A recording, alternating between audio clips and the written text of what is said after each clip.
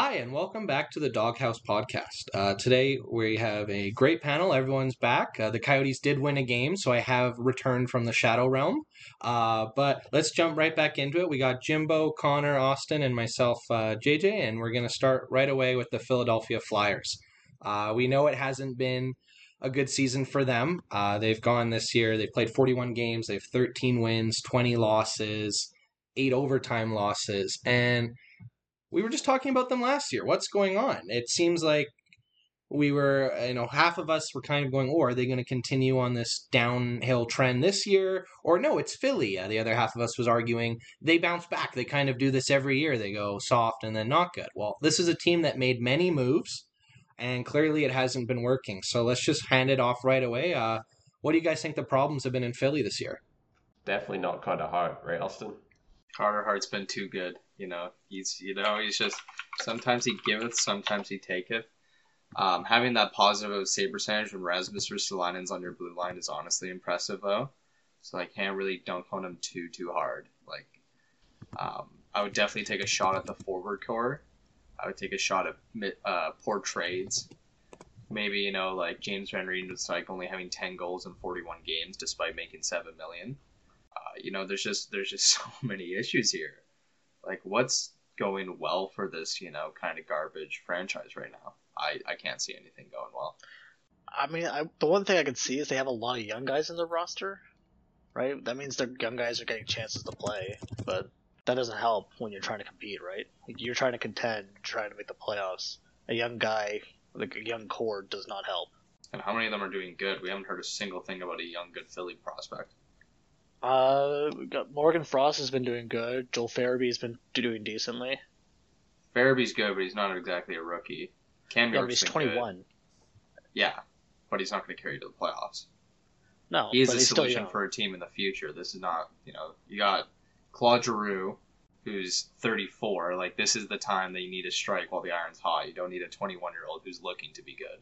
No, exactly. That's my point. They got a lot of young guys that are 21, 22, 23, or even 24 years old. And they're got good potential and they'll help you in the future, but none of those teams, or none of those guys, I should say, are going to really carry you to a playoffs. So depth is definitely an issue for Philadelphia, who's a team that is oh yeah, we have to win now. Especially since they're so close to the cap. Their cap situation is just a nightmare right now. I just want to quickly say, with all the trades they made this offseason, and all the moves, and it looks like they thought they were ready to go. I mean, they brought in Ellis, they brought in Ristolainen, they got rid of Nolan Patrick, so a young guy who they drafted very high. So it felt like, oh, Philly's going up. Shane Gostisbehere, gone. He's playing fantastic in Arizona now. He's almost a point every 2 games on one of the worst teams in the league. So I just wonder if there's a misconnect where Philly thought they were better than they were, or thought these moves would make them better. Remember, they gave up things to get rid of Gostisbehere. I mean, the Coyotes basically got him for free with some things on top to take him. So I think there's a disconnect. I don't think management truly knows where this team is or where it belongs. And I think we've seen that the last couple of years. Voracek, and another big name gone, Voracek. And Cam Atkinson is second in points, but Voracek's gone too. So what's going on? Konechny hasn't been scoring. They felt comfortable enough to get rid of some of these big names over the last 5 years or so, and there was just nothing to back up, right? Nothing to fill those voids. You bring in Ristolainen, and he's a big body. He got 9 hits for me the other night. Absolute beast on the hitting side of things, but pretty trash defenseman overall, right? Austin, defensively? Buffalo in the offseason hired one of the best analytical minds in hockey, and within 24 hours of hiring him, we traded Ristolainen. He is a tire fire of a defenseman. And they paid a lot for him, too. They gave up Robert Haig, who actually has better numbers defensively than Ristolainen, and a draft pick this year, a second-round pick, and a first in the summer. They went all in, and, to JJ's point, it's definitely a management problem. But there's also, this inability to accept their mistakes. Did you guys all see that quote from Bobby Clark, Philly legend, who's now, a senior advisor or whatever, and he was like, oh, we didn't want Nolan Patrick, we wanted Cale Makar, but, our guy took the other guy. Yeah. Yep. Baloney, you wanted Cale Makar? Nolan Patrick was supposed to go first that year, They have this inability where they go, "Oh, it's not our fault. We suck. We actually wanted to do all these amazing things, and then we just didn't do them." Yeah, it's a lot easier looking back now, going, oh, why did we wanted to draft this really good guy? It's kind of easy to get away with that. Yeah, Talking like about this. big names they have though, Kevin Hayes has 9 points. He's How making many seven games? point one million for a for very 5 long more time. years. I mean, Yeah, that's true, but I mean, Kevin Hayes kind of gets a little bit of a pass, and I think we all know why. He did have quite a tragic ending, or his brother did have quite a tragic ending this summer, right? So, like that's got to weigh on a player's mind, and hockey is a very big mental game, right? Oh, and obviously the tragedy that happened is way more important than hockey, and I hope everything he's doing, like for his mental health, and everything's going well. The craziest thing is he's not the only $7 million guy on that roster that's not producing. You got James No. Van Riemsdyk, who has 2 years left at $7 million. James Van Riemsdyk has 16 points in 41 games, which is horrific. And I would say the same thing with Ryan Reenstijk. It's been, and he kind of randomly brings it back every once in a while, and his scoring game returns, and he looks fantastic for a bit. But it's the same thing with that $7 million contract, and kind of most of those years hasn't really performed. So it almost seems like right as they're getting out of his contract with only 2 years left, they now have another one. So it feels like they've just replaced the contract. Well, arguably they have a lot worse contract coming up because they have Sean Couturier. He has 8 more years with a no movement clause at $7.75 million. And I mean, he looked how good did he look last year? I mean, weren't we all praising him in our episode? I'm pretty sure. So it just shows that there is a disconnect there, and the team is not playing. Maybe not to the best of their abilities. Maybe it's all the moves they've made, but there is something wrong. And I am going to put it down on management because how many coaches, how many players have we seen in Philly and nothing's changed? And they go ahead and fire their coach, and nothing's changed. No. well, I mean, they replaced their coach with Mike Yeo. Like, Mean yo to Team yo. yeah, you're emptying one trash bag and putting in another. And this is a problem that stems deep, like not just the team. You look at their AHL affiliate. This is kind of where you look for the future guys who are going to be good. And like Morgan Frost was doing like decent there. He was almost a point per game. But like Isaac Ratcliffe, 10 points in 31 games. He's supposed to be like a young good player. Last year's first round, or not last year, the one before, Tyson Forrester, 9 games, only 3 points. Like, you're missing on draft picks, and you have Bobby Clark blaming everyone but the management, and yet they still miss every year. And this year they didn't have a first. They traded it away to get, Rasmus Shit-Alainen. Like, you can't keep doing this. Well, and doesn't Giroux end this year as well?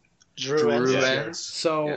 I mean, for how long was Giroux up there, right? Up there, it was him, Voracek talked about maybe not at the same level as Crosby and Malkin. Well, not at the same level.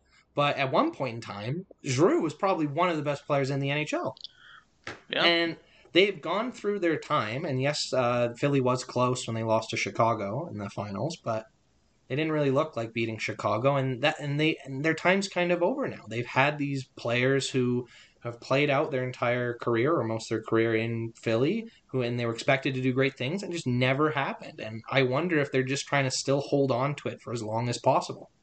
They definitely are. I will say one good thing, at least for Philly, is they do have a lot of flexibility in their defensive core going forward. Beyond this year, they only have 3 guys that are signed for more than a year.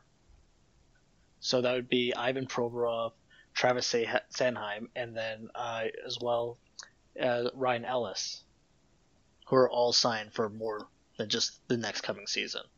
Everyone else expires at the end of the season, so there's room to revamp.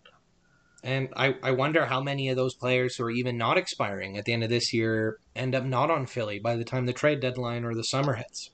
Because I bet a lot of those players went over to Philly expecting big things, and that hasn't happened. It might be clear to Philly now that they might have to rebuild. When I look at the comments on any Philly post, it's the fans begging the team to rebuild. So it seems like the fans want to rebuild, which it's funny. It's usually the other way around. It's usually the owners rebuild and the fans don't want it, and they put up this huge protest. But you can tell the fans have just had enough with this roster and this core, and they want to see it restart. But I mean, if the issue is management, do you trust Philly's management to handle a rebuild? Right, like their scouting has been like hit or miss. As a Coyotes fan, I can say from experience, I'm sure Austin would agree as a Buffalo Sabres fan, sometimes that's all you can do is hope. So hopefully this time they get it right, hey? To all the Philly fans. Apparently Ristolainen's also already spoken to management about a potential trade at the deadline because he's a UFA and he's not going to resign. And there you go. No, and then so that raises the question, do you trade Giroux? He has a no movement clause. Yeah, but he would waive it. He's 34. Would he not? I think he'd want to go try to win one more time.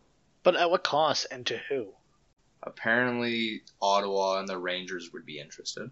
I can see the Rangers, but like, why would Ottawa want Giroux? Because he's from Ottawa, so they think get him now and then sign him. Because if you get him now, you can sign him. You're gonna really sell your vision there for the future to get him there. Yeah. Well, rebuilding was supposed to stop this year for Ottawa, so and that's the other thing. That's why they're getting Giroux. They're ready to go. That would be a nice little send off, but I don't think it's worth it. If you're Giroux, why the hell are you fucking waiving your new movement clause to go to Ottawa? Like to Canato, yeah, wherever the stadium is. Yeah, it's not even in your hometown; it's outside your hometown. Yeah, but that's your team, and like you'll be playing with Tim Stützle and Brady Tkachuk on the first line. Like, that's a fun line to play with. He could go to the Rangers and be in a playoff spot. Play top power play minutes with guys like Mika Zibanejad and Tammy Panarin, as well as you got young guys like Capo Caco, as well as but you're going to a division rival. At this point, you're 34 years old, and you haven't won a cup, and your best year is probably this year. It might be time to go to. This is not his last year. He's going to sign. He's going to sign a 5-year deal after this. No, this is his last good year. 5 years in Ottawa. You know what team loves to acquire multiple captains at the trade deadline? Toronto Maple Leafs. What money? I can already see the article. Bring in the boy back home. It's will Giroux be a fit for the Toronto locker room? And then the article is always yes somehow. It's incredible how it's always yes. This is the perfect fit for Toronto. But at what cost, though? Like we talk about all these packages and to all these different teams. Like, what cost is it going to go for to take the captain out of Philadelphia? They would be selling high. They can certainly try, but they lose him for free at the end of the year if no one takes him. And that's the thing. Yeah, you only have so much leverage, right? When he's on his last year of the deal and he's not going to sign, teams know that.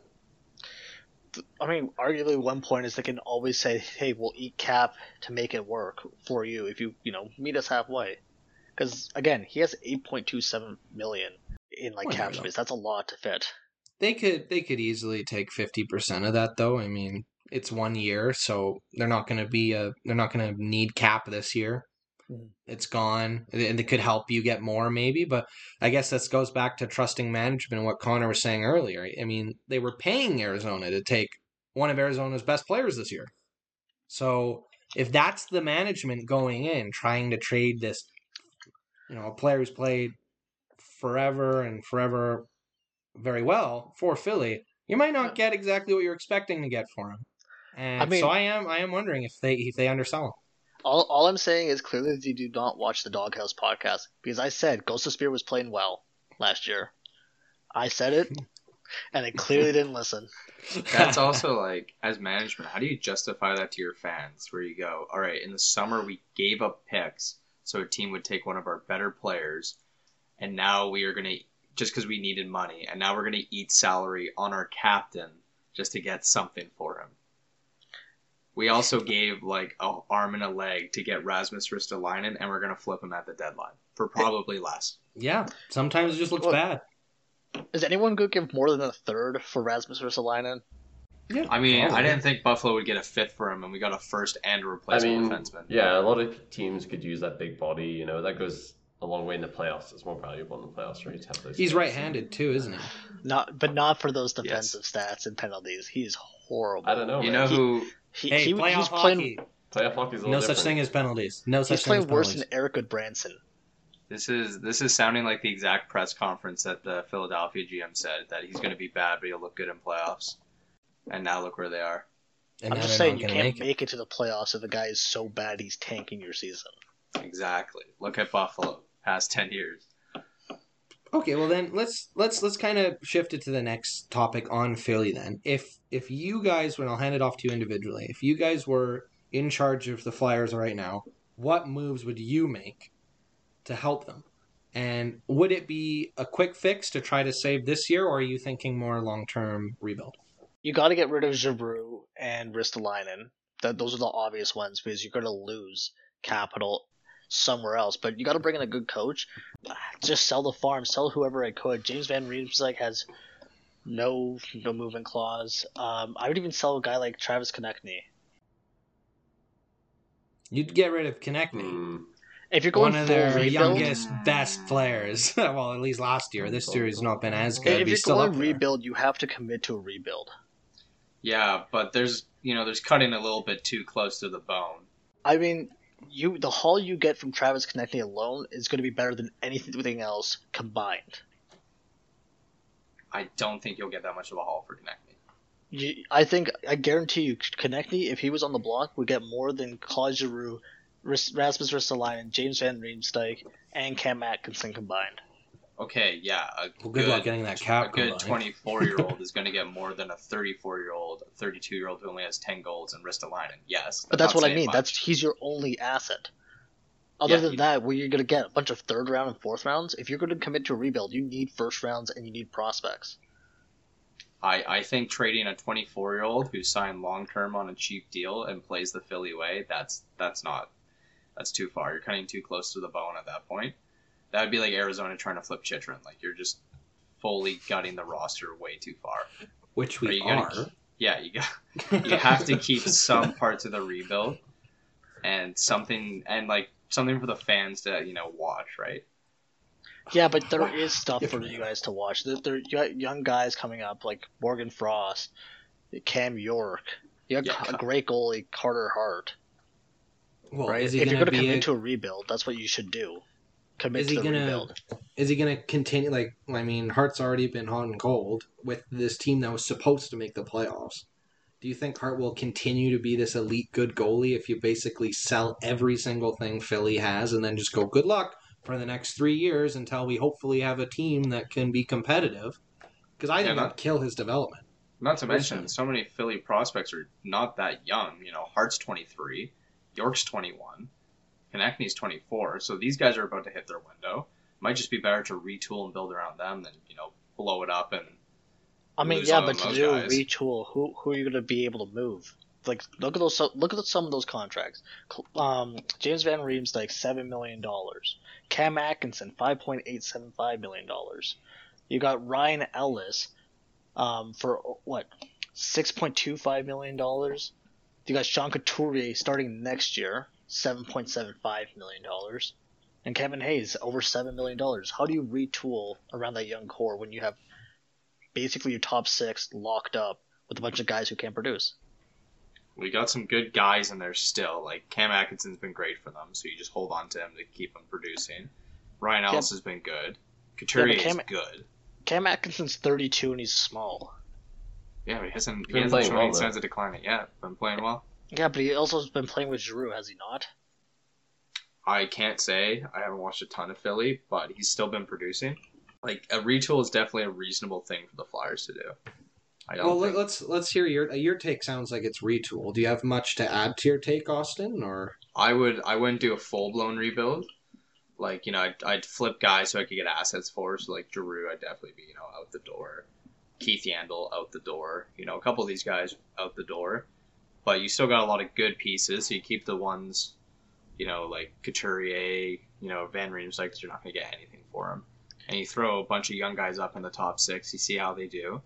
And then at the end of the year, you know what you got, you know which young guys you want to keep, you know which ones you don't want to keep. And then you just kind of, have another shitty year, get the young guys some more games in, and then just build around this new core and have Couturier kind of lead the way.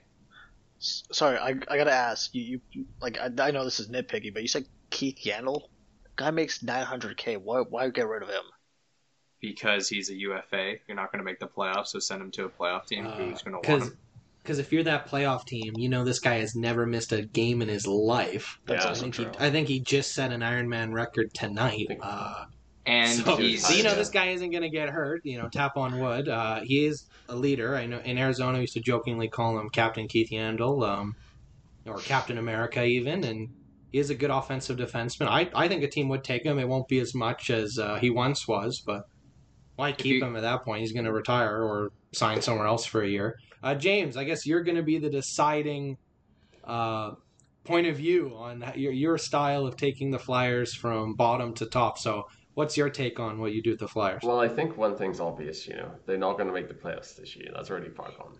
The East is almost set as is. It's not like the West where there's teams fighting. They're so far behind now, halfway through the season. Like, there's not a shock, This season's done, There's no way they have that bounce back year that we were expecting, based on last season. So, immediately you start talking to players, right? So you talk to Giroux. What is he thinking? Do you even have an option to sign him? If he wants to go somewhere else, try and win a cup, it's a no-brainer. You have to flip him, otherwise you're going to lose this star player for nothing. So immediately you have to make some sort of moves. The question is, when you trade him, do you look for the long term or do you look to the short term?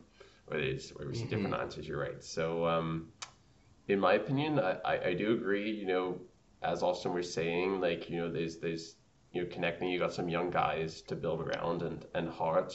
I still think you got to give him a couple more years. You can't give up on Hart right now. So you have a good goalie, you have a good forward. I think you try and go for. I still feel like there's good pieces there. So maybe it's not quite time for a rebuild. If things blow up next year, I think maybe then you pull the trigger. I wonder if maybe you go for someone, like you go for a defenseman, maybe you go for Klingberg if you have the cap. He wants out of Dallas. And then So you're committed. And then you commit to next year and you hope for the best and make some smaller moves in the off season and you just hope that when, Hayes come back and Farabee are better, you hope they come back and have stellar years. I still think that's a possibility for the Flyers. I don't think their whole core needs to be blown up right now. But doesn't that just take you back to the same spot if you just go after these big name free agents that are near 30 and sign them to like massive deals? You think Klingberg's signing for under $7 million? No way. Especially because he had a pretty good deal up until now, so he might be like, it's time to. When you look at the bank price a for little. defensemen nowadays, that's a good point. Maybe you're probably net losing cap compared to Giroux at this point, because he's probably going for 10 mil. Giroux's not going to go for more than 7 mil. No. But like that's what I mean. Like it's just better at that point to stick with a guy like Claude Giroux, who's knows the locker room, knows the organization's fan favorite, as opposed to bringing in another guy who's very close to 30 for $7 million, like Thomas Hertel. Well, at this point though, it's kind of out of their control, right? It's all in Giroux's hands. Like, has he come out and said? Does anyone know? Has he come out and said what he wants to do? It's been pretty quiet, hey? No, but I if he wanted to go, I don't see him as the type of guy that would say he wanted to. I feel like that would be handled behind the scenes, if anything. He probably still loves Philly, even if he does go somewhere else, and will always remember Philly's being this great city where he played pretty much his entire career, or almost all his career. Yeah, his entire career. He was drafted by Philly. Yeah, so if he goes somewhere else, almost his entire career. But I think if he wanted to go try it somewhere else, he would keep it on the hush-hush, because I feel like that's what all legends do. I feel like they don't want to leave their city with a bad memory or a bad taste left in the mouth when you do leave. So I think he'll be honorable about it if he does go. If I was in his shoes, I would want to go win. I mean, I assume every player in the NHL, maybe not every, but most players do want to win. Yeah. So to me, Claude Giroux just feels like Jerome McGinley, in the sense that he's the captain.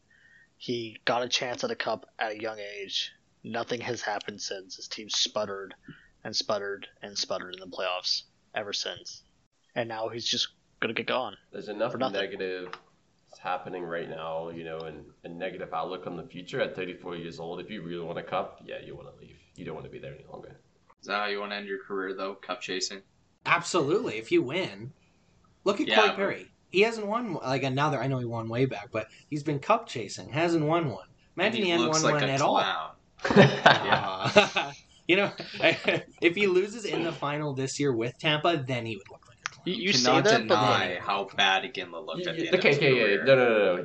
Okay. Yes, No, yes. no, That no, is a because sad end It's to the different, career. man. It's different than Perry, Not man. different. Perry, no, it is because Perry's been moving around year to year on a 1-year deal. Like Jerome, in my defense, he signed a 3-year deal or something with Colorado, right? It was a multi-year deal, and was he wrong? No, that was a great young core. It just didn't. It just wasn't time for them. But Then what did he do?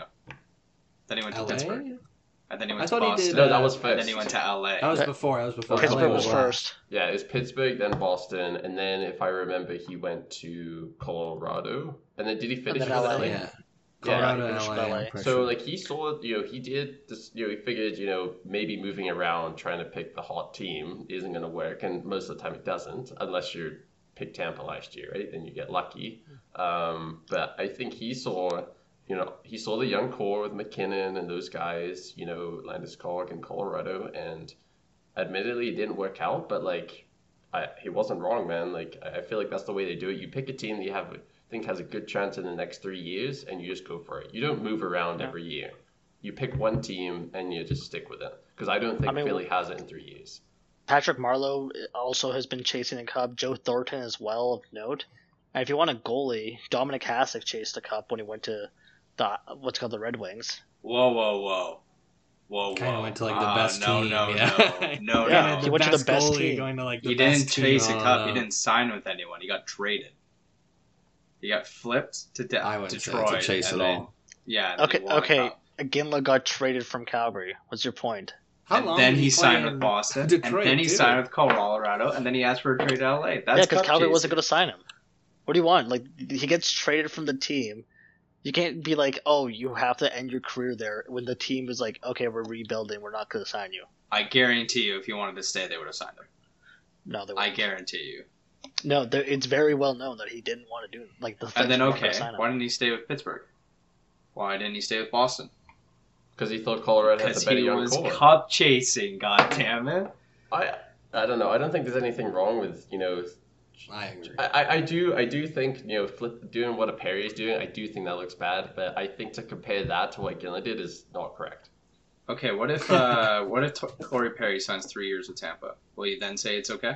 I don't think he's going to sign 3 years with Tampa. I think he's going to sign. What if he does? Will it then be okay? I stick to my word. It's okay. He's Okay. he's not cup chaser when he signs 3 years. Wow. No, I think it's still cup chasing. For Corey Perry especially, it's cup chasing. Oh, Corey Perry's different, man. It's Corey Perry too. Corey Perry's doing it for the shits and giggles. He's already won a cup. He doesn't Yeah, I was care. going to say, he's already won. He can do whatever the hell he wants. Yeah. It's fine. In his way, it's funny. I have a good giggle Oh. out of it. I think it is time. We have got a little sidetracked off Philly. If there are any final words on Philly, now's the time. And then I think we should move on to our next subject, which is the Edmonton Oilers. So any last words on Philly before we head out? I guess all I'd say is pretty obvious pretenders. I mean, they weren't even in the contention, so they're just, I guess, not even a question.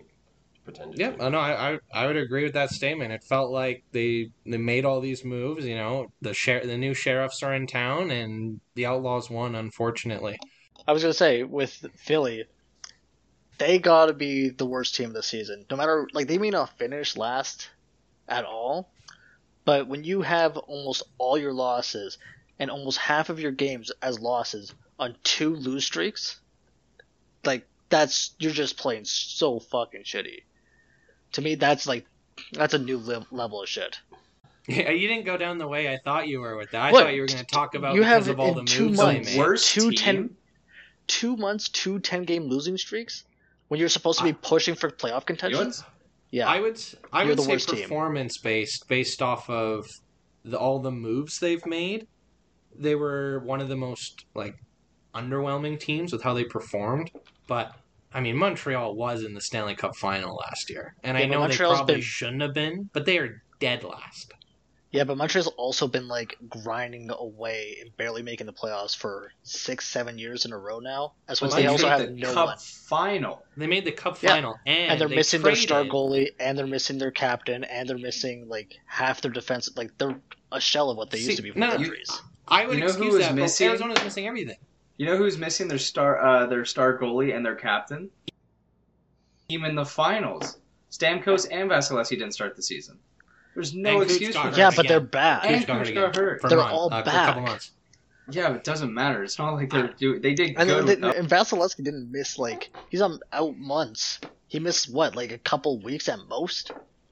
Montreal was making moves to win the Cup final again, and they're worse than the most horrible NHL assembled roster in the history.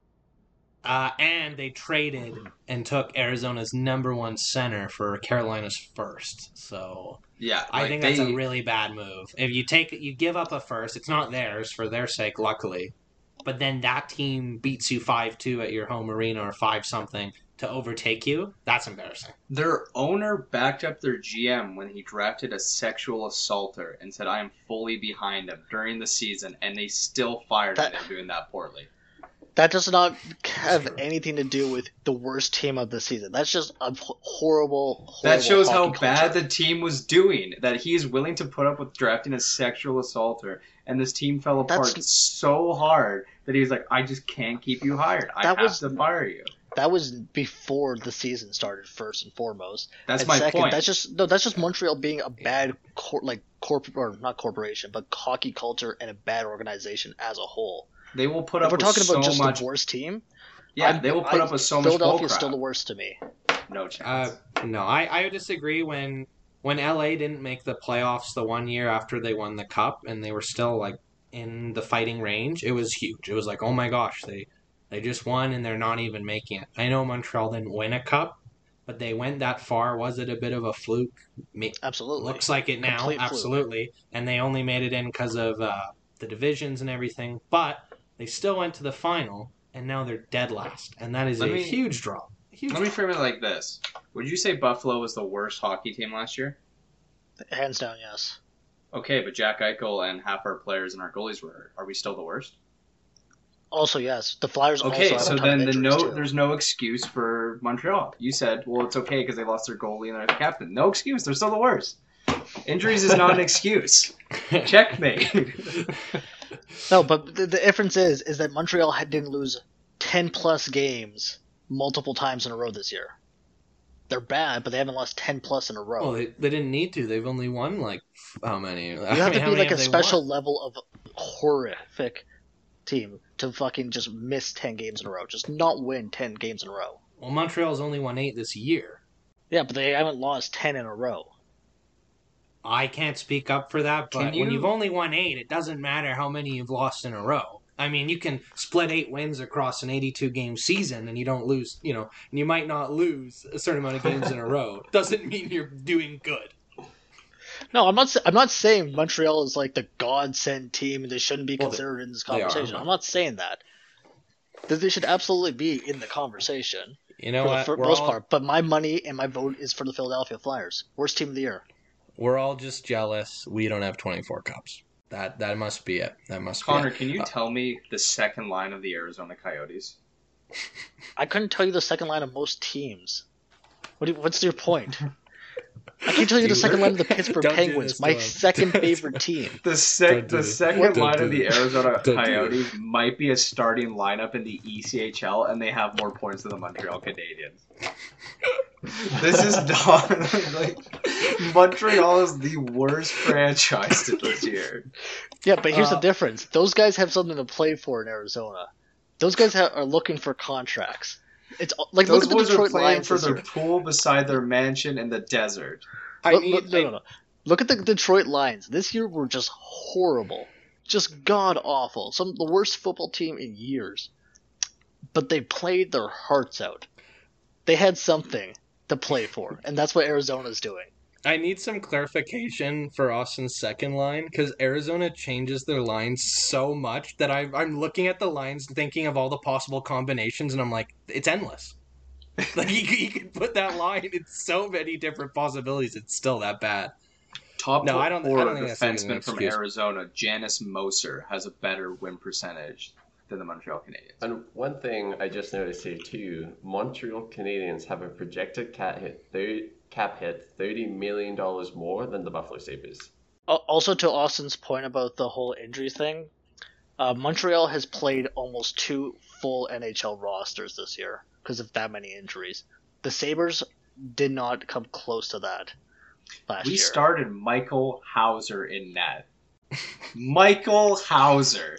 Caden God Primo. damn it. Caden Primo is a good-looking prospect. Michael Hauser's So bad. 31, and he was an AHL backup. A good-looking prospect with a 384 goals against. Yeah, Was he the because that's how guy- much was their he the guy system in the- sucks. Was he the guy in the shootout against Arizona last year? And I went, uh-oh, he's in trouble. He hasn't been watching Christian Dvorak play hockey. And then he did the same move he always did and dressed him out, like took him out of his equipment basically, and then won the game for Arizona. But is that who you're talking about, or? Last year? No, because we didn't play you guys last year. Yeah, the Oh division's right. man. Sorry. Was this the year before now? No, he Would got have been- picked up. No, sorry, he got picked up when Buffalo lost him. Who picked him up after Buffalo last year? You're thinking of Jonas Johansson. Okay, Jonas Johansson. Well, anyway, never mind. So we were getting sidetracked, though. So let's move on to our next topic, which is the Edmonton Oilers. So I would say this is a tale of a team that started the year, everything was looking fantastic. This was a team full of haves, and now it's quickly turned into a team of have-nots, except for 2 players, really. What are your Surprise, guys' surprise. takes on the Oilers? Yeah, I mean, who could have seen this coming? I know we're all going to talk about how they only have 2 star players, so maybe let's start with a little bit of a different take. One of you guys take it away. What do you think the problem with the Oilers have been this year? If I was an Oilers fan, it's pretty obvious what most of them are thinking and going to say. It's Mikko Koskinen. You know, to all Oilers fans, this whole season, or at least the last kind of 20 games or so, has rested on that one player, on his fault. Everyone's blaming Koskinen. So I think I'm not saying that's true, but I'm saying that's what all the fans are saying. To quote Koskinen, I've had some bad games, but I can't score goals. And They've been I shut agree out with how that. many times? It doesn't matter how many saves or goals, Koskinen lets in. It doesn't matter if you get shut out. Exactly like you say. If you can't Exactly, score- yeah, It they doesn't got- matter if he lets in 5, he lets in 1, 3. If you only score 1 or 0 goals a game, it literally makes no difference, right? So my take, I agree with Koskinen. I can't score. Because I think the problem with Edmonton is they can't score. Simple as that. If you look at their top players for goals, I mean, obviously, Draisaitl, McDavid, their points, 37 games played, 36 games played, 58 points for Draisaitl, 55 for McDavid. Perfect as always. After that, the next highest goal scorer on the team is Zach Hyman with 11. So already that's a pretty big drop. Zach Hyman started the year off very hot. So how many of those goals came at the start of the year? Puljujärvi's next with 10. Then after that, everyone's under 10. You can't have a team do well if only 2 guys are scoring the goals. What's going to happen is teams are going to figure out, okay, every play revolves around McDavid and Draisaitl. I know it's easier said than done stopping them.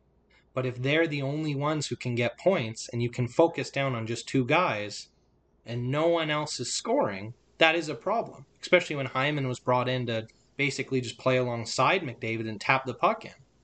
So how do you go from 2 guys who are amazing to after that a guy barely has more than 10 goals, no one's helping them? That's what kills me is their depth. They sign all these guys every year and no one can score. Nuge has 3 goals. Yeah, but Nuge is more of a passer now. And he's more of a passer now, but if no one's scoring, this was a first overall pick, keep in mind. Can I Nugent say Hopkins. one of the biggest tragedies of the season so far, not just for Edmonton, just the whole league in general. Dr. Derek Ryan, 3 points, minus 12 in 33 games. Come on, like... Ouch, I did not know it was that bad. You either so live bad. long enough, you either die a hero, or you live long enough to be a villain, and he went from the Flames to Edmonton. To be honest, I thought when they signed Derek Ryan that was going to be a great move. I Just did had too, a I bit would of agree. depth there, but yeah, that just Well, hasn't worked out. Derek Ryan, Fogle, Hyman, those were all like decent signings. And arguably from the free agency, that those are all cost effective and good signings. But it's just not clicking. So at this point, like when you have constantly a changing of all these bottom guys and you keep going out and getting new guys, is it on the players now or is it on the coach? And they actually talked about that. Even the Edmonton coach, Tippett, said, you can't just keep firing the coach. How many coaches has Edmonton had? in a certain amount of time. Granted, it's pretty easy to say that when you are the coach, but it definitely comes with some backing. How many coaches have Edmonton gone through, and nothing's changed? You know what the issue is? It's really easy to fire a coach and save face, but I feel like Edmonton's scared to do the ugly thing. You know, everyone talked about before last year when Buffalo fired their GM, and then their new GM, Kevin Adams' first job was to fire all the scouts. And everyone ripped into Buffalo, like how embarrassing, what a bad look, you fired your entire scouting department. Our scouts sucked. We couldn't draft anyone good. And obviously it's too early to tell, but our new scouts are seeming to like take a way better approach to things. I have never heard anything about a Edmonton scout being fired. And besides, you know, McDavid and Draisaitl who fell into their laps, they've always been poor scouters. And you can see it's affecting them. Because everyone's talking about the big names not performing, but Kyler Yamamoto this year is horrible. Well, I've always said, in my opinion, I've always think he's been a bit overrated. I mean, when you're playing with McDavid or Draisaitl, I know he can play on the third line at times, and your main job is to get points. Yamamoto's main thing is to skate fast, get points, and he's not doing it. So yeah, you're absolutely right, Austin. You're absolutely right. And like I know it's hard, you know, being a draft revisionist, but Philip Broberg in 8 games only has 1 assist. He's a -8. He is a defenseman. Defensemen take a bit longer to go. He's 22. Yeah, but the Or pick like 20, after not him, 22, 20. the draft pick right after Philip Broberg was Trevor Zegras, who was known to be good in his draft. This wasn't like an unknown talent. It was at the time the Broberg pick was made, it was called a bad pick. Broberg wasn't supposed to go to like 15, 20s, and he went top 10. But if you're Edmonton, you were always like, what was one thing that's consistent with Edmonton for years was poor defensemen. It seemed like that was a move you had to make. I don't agree it should have been made at that pick. You probably could have traded down. You always draft best player available. You add Trevor Zegras to this roster, how are they doing? Well, they have a lot better line, and maybe if they have Zegras, they don't have to go for a guy like Hyman and use that cap somewhere else. Or To sign a another defenseman. tough guy or another.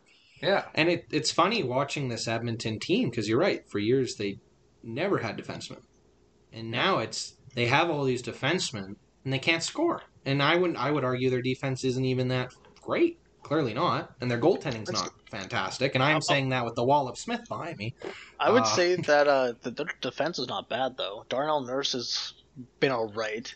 He's kind of having a down year, but they have a rookie defenseman right now, Evan Bouchard, who's been playing goddamn great. I think James and I are on the same page here. I cannot believe some people just said a defense that has Cody Ceci, Duncan Keith, and Tyson Barrie in it is okay. And that got rid of Bear too. Yeah, which I still think. And they have Chris Russell is still in the NHL.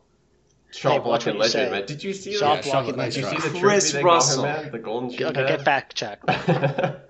Okay, they got him a golden shin pad. You can tell who the Flames fans are when an ex-Flame player's name's brought up and they immediately sit up a bit more. They're being like, hey, whoa, yeah. What, JG, what are you talking about? I have never cheered for the Flames in my life. That is true. I think you've cried about watching. I think it's pretty obvious, you know, from looking at the roster and this discussion. It's just been really eye-opening for me that I never really thought about this now. But I think you guys hit the nail on the head. Like I think Edmonton relies too heavily on expensive, middle-aged, signings for secondary scoring and not cheap, young talent. Because they're just not able to get that cheap young talent. So the downside is you have to go out and get externally like a Hyman, and you're paying top dollar for a free agent. But you could probably get in the same production, like Austin said, you draft Zegras for cap minimum, or for the young guys. So I think that makes a huge difference when you don't have the young guys performing, and you just don't have the cap to sign. I am gonna take a little bit of a different approach here. It's not that I don't think Edmonton can't score. They can score. They don't. They're top 15, the top half of the league for goals for. But what really hurts Edmonton, and I know obviously that's going to be heavily weighted by the two-headed beast that they have. Exactly. Yeah, but exactly. what they really is hurting the Oilers is their goals against, their PK, and their goaltending. All of those rank in the bottom 10 of the league. They get hemmed in their own zone, and then they can't get that puck out. And how much of that do you think happens when McDavid or Draisaitl aren't on the ice? And the other guys are clearly not scoring. Well, yeah, So but like what are they doing? If they're not scoring, and some it's not Edmonton fan McDavid or might tell me they've been in the offensive zone. The fourth line's always in the offensive zone doing something. Well, clearly they're not doing enough. All these other lines, and if McDavid and Draisaitl have to get 2 points a game every year just to even think about qualifying, that shows there's a lot of weaknesses, and that shows to me that their team can't score. I mean, you're not wrong, but at the same time, when your defensive end, or like not your defensive end, but your back end can't get that puck and win those battles in the corners, and they're just getting hemmed in by the third, fourth, and second lines of whatever team they're playing against. That alone is the issue. You don't even give your offense a chance to score, right? Like when your defense can't win those puck battles in the corner and can't make those outlet passes, you're not going to score anything. That's fair. But if they've made all these moves on the blue line. They got rid of Bear, brought in some other players, gave out some big money to some they've players. They've made some of the worst moves on the back end. They let Adam Larson go. They traded for Duncan Keith at $5.5 million. Exactly. It's pretty bad. They signed Cody Ceci. They got rid of Bear, who's a good puck-moving young defenseman. Like, nothing's good. No back moves have been good. They've been okay with managing their forwards, but like their back end has been horrible. And especially with Edmonton fans, we were kind of talking about this with Philly fans going, do you trust management with a rebuild? I'm not saying Edmonton should rebuild, but even a retool. If you're an Edmonton fan, how many times does this happen where it's, we need to retool again, we need to rebuild, we're finally we have all these great players, everything's great, and it's gone. And it feels like they've traded all the players that they had, and now have a huge problem for all the players they trade away. I mean, Hall's gone, Eberle's gone. Those are guys who could put the puck in the net. Even if they were a little overpaid, especially Eberle towards the end of his career while now in Seattle, he can still score though. And now they don't have those guys. I would say their defense isn't up there in the NHL. I wouldn't say it's a top defense by any means, but they're paying them like they are. Their forward core, a lot of players are getting paid a lot of money, and they're not doing anything. So with Edmonton, I think we can say it's management as well, especially with their history.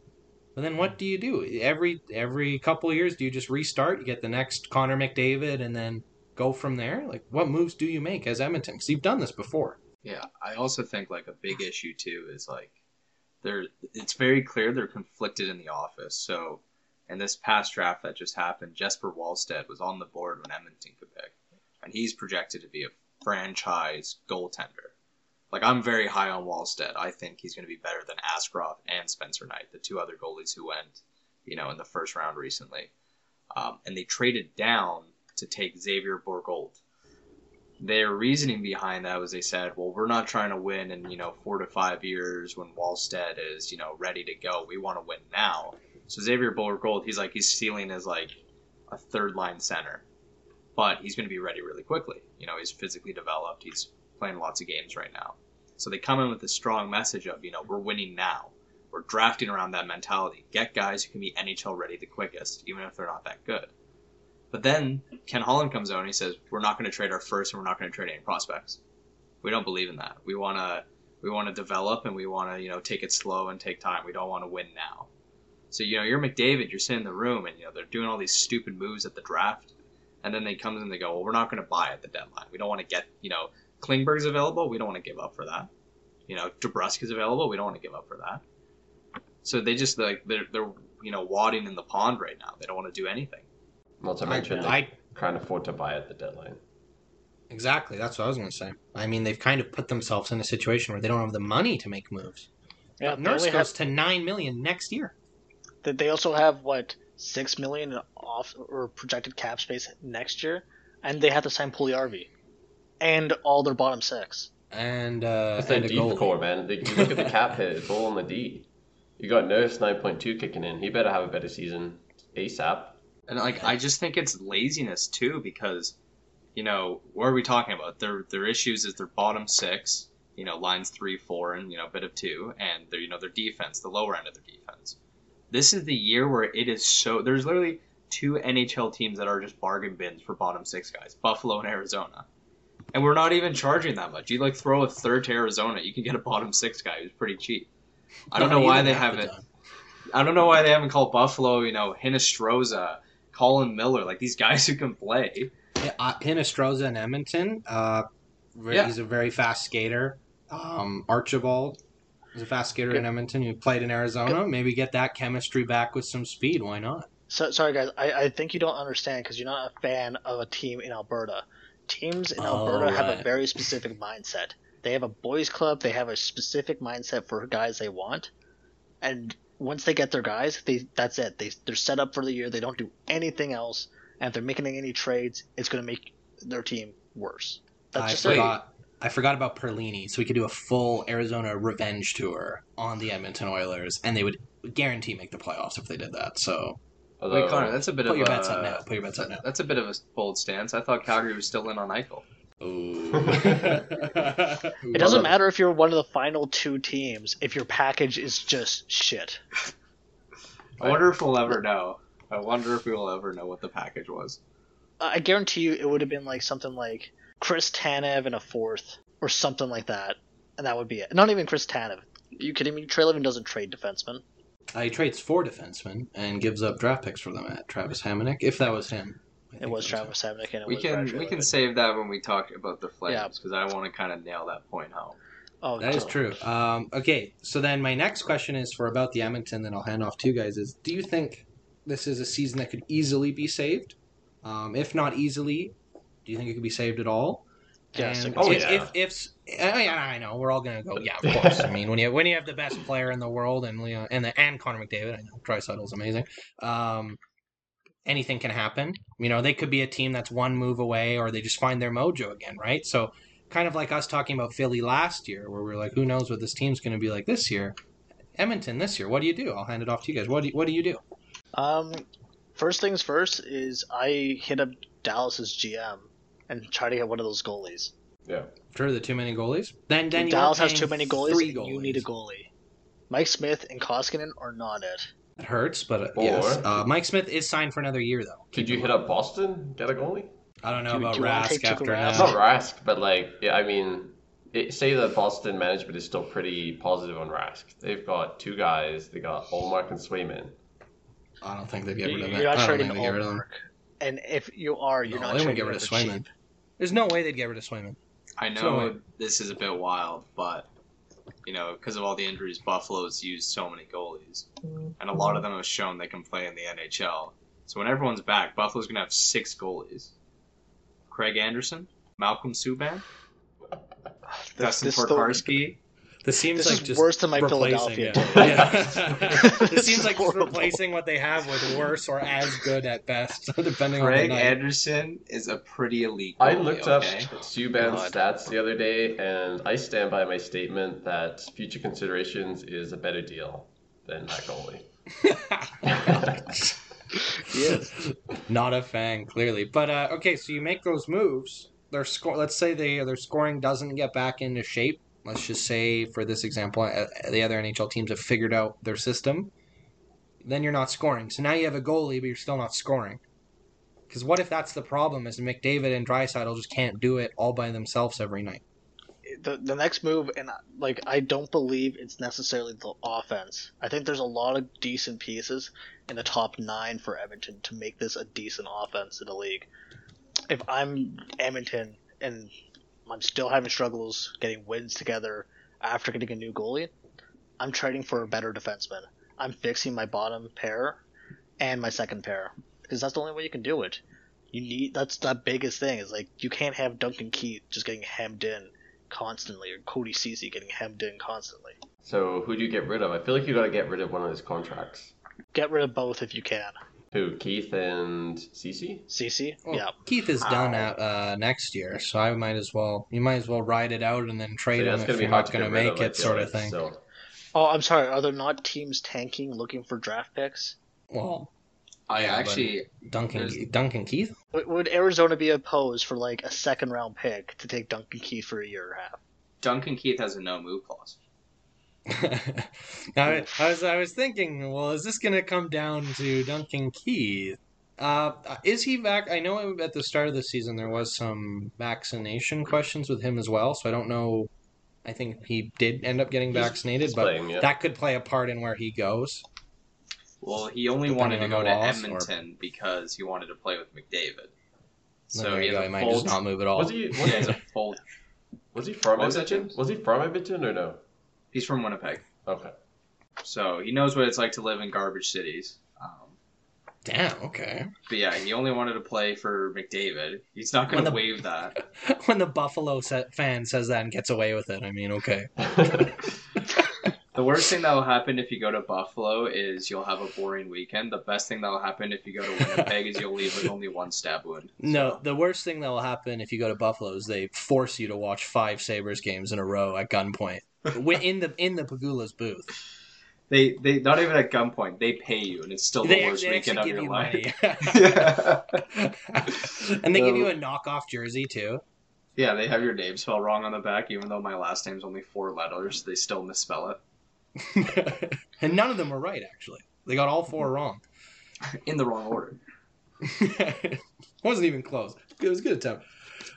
But, I mean, with Edmonton, I think they had this problem last time when they were trading Taylor Hall, is every team knew how desperate they were for a defenseman. And they used that. New Jersey ended up using that to their advantage when they gave Adam Larson away for Taylor Hall. Is that not going to repeat itself now? Do we not have teams that smell the desperation in Edmonton? They know Edmonton has not a lot of cap to make moves with. So all the leverage is on the teams with cap, and they got to know the fans aren't happy in Edmonton too. There is always that Canadian market pressure, especially in Edmonton where, you've had Wayne Gretzky and now you have McDavid. But with McDavid, it's not really going the same way as it did with Gretzky. You're struggling.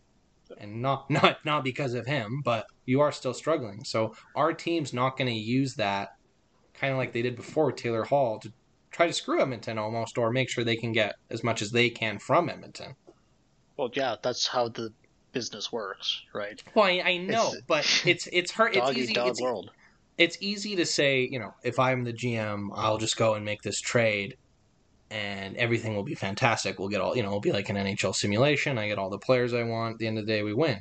At the end of the day, this is a team in Edmonton. We're Canadian. We all know a lot of Canadian teams players don't want to play for, especially Edmonton and Winnipeg and Ottawa that are a bit more cold or a bit more out of the way. But people don't want to go there. It's hard enough getting players in Canada anyway. On a struggling Edmonton team that has 0 cap to move, I think it's a lot easier said than done to make these moves. And I think teams are absolutely going to use what they've done before, and yes, what they do every time they make trades. But when you look at Phillies managers last year, it didn't look like they had that same sense of other teams are desperate. We gotta make as much as we can. They sold everything for basically nothing. So it does go both ways, and of course every GM's trying to get the best they can, but we've seen Edmonton be screwed over before by it. Are we not going to see it again when they try to make these moves? Literally in the exact same situation they were last year. Exact same. Like exactly the same. And no team is going to, no team that might even face Edmonton is going to want to give them that final piece that makes them this fantastic team with the best player in the league on it. And Draisaitl, who I'd say is a top 5 player in the league.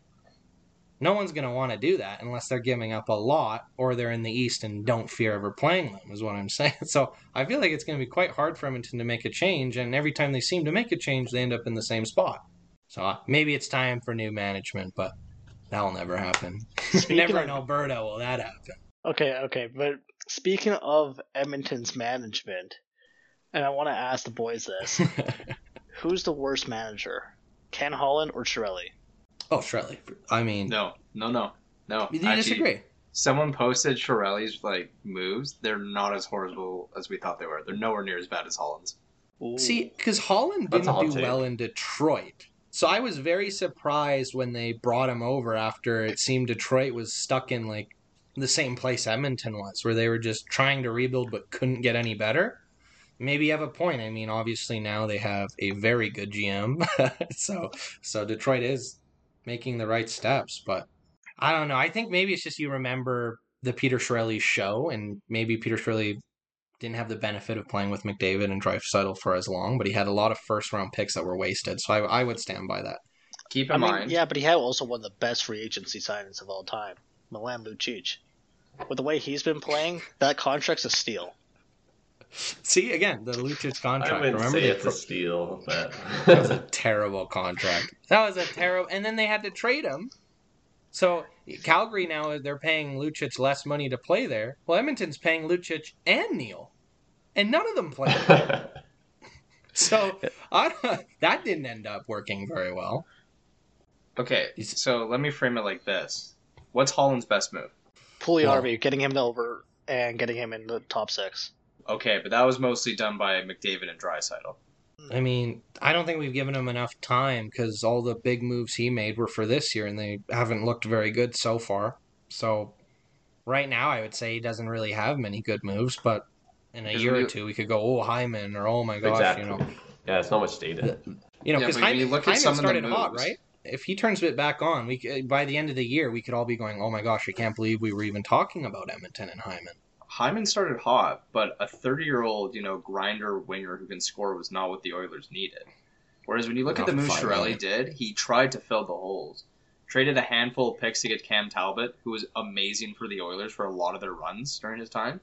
Got Oscar Klefbom on an extremely cheap deal, $4.167 million per year for 8 years. Obviously, horrible injuries have happened to Klefbom. But that was one of the best contracts when they got him. I agree. Klefbom was amazing when he stopped playing. I mean, what if Klefbom comes back at some point too, right? That could fix a lot of Edmonton's defensive problems. He traded Ben Scrivens for Zach Kassian. Yeah, but now you look at the contract of Kassian, and I'm pretty sure it was Chiarelli who signed the extension. I could be wrong, but that was Holland's to re-sign him. Then that's a really bad deal. So Holland actually might be the worst GM when you think about it. He has one good signing, and that's the new Nuge one. 8 years. It's a little long, but 5.125 for Nuge. Yeah, but compare that. How many first round picks did he waste? Chiarelli. Chiarelli signed Leon Draisaitl 8 years at $8.5 million, and look at that contract. That's a really good contract. That's one of the best contracts in the league, Draisaitl's. They hated Austin because he spoke the truth. Chiarelli was not the worst GM. Wow, maybe it's been Holland the whole time. The gun pointing at him. It's been Holland the whole time. Well, think about it. Because you got the Zach Kassian, you got the Darnell Nurse, you got the Tyson Barrie, you got the Cody Ceci, you got the Mike Smith. Where's a good signing? Not only Barrie that, was good last year though. Yeah, he plays on the power play and he just racks up a shit ton of points. That's it. Still not to did his mention, job. He signed Connor McDavid to McDavid's deal, which is a fantastic deal. Well, any deal. And it really couldn't have been any more. You say that 1.5 million more. Yeah, because San Jose offered Tavares $13 million in free agency. $13 million. Just to let that sit in. So, and also he traded Martin Gernat for Patrick Maroon, who was amazing for Edmonton. He was solid on that wing with McDavid for that playoff run. And keep in mind, we talk about that failed playoff run, but how close did they get? Remember how Anaheim won? Ryan Kessler falls on Talbot and pulls the pads open. Right. They almost made it to the conference finals. It's crazy how what if Kessler didn't hold the pad? Who knows what could have happened? And just how different their season could have been, and then how different everything else could have been after that. But it always seems like whenever something bad like that happens, teams take a very long time to recover from it. The Flames goal that didn't count, Buffalo with the foot in the crease. It just seems to shock teams when they have these bad things happen to them. JJ, I just gotta ask, what did we do to hurt you today? Why'd you have to bring that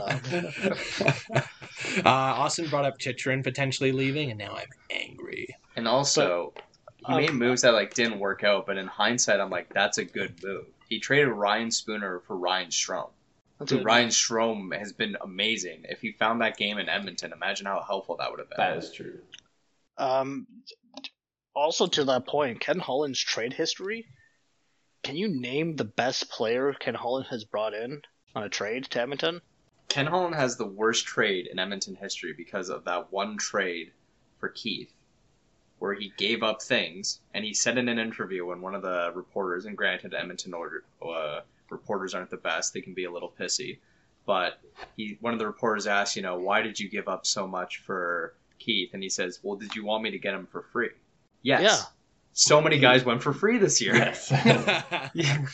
And if not free, I mean even Paid. less. Yeah, less than what was given. Buffalo got Will Butcher and a 4th for nothing. Arizona got Ghostis Fury a 2nd and a 5th for nothing. Like, yes, get paid for it. Well, okay, not everyone can be Bill Armstrong. Okay, I can't put that on everyone. I mean, when Arizona has the best GM in the league, it shows. Okay.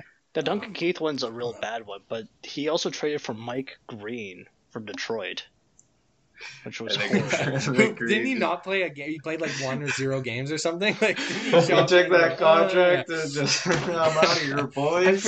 I forget if it was COVID related or what it was, or he got hurt, but I don't remember him playing like many games at all. He hasn't made a good trade. He's the guy who traded Thomas Tatar to Vegas, Gustav Nyquist to San Jose. You know, it's just it's going to be extremely difficult for Edmonton because it's already hard enough to get people to go to Canada before the pandemic, right? No one wants to play in the Canadian market. It's harder now because of the restrictions that Canada has compared to America. And it's even harder to bring people to Edmonton because no one wants to play in Edmonton, especially with how outspoken the media has been lately. And Ken Holland doesn't have the way to talk guys into coming to places. So they have to trade for guys or they have to draft well. You don't think that just the word McDavid makes people want to play in Edmonton? No. So you think McDavid's lost that kind of buzz factor? Because I think definitely not, but like I think that's a great selling point right there. Everyone always overstates that. When you look at free agencies, it never actually has that much sway.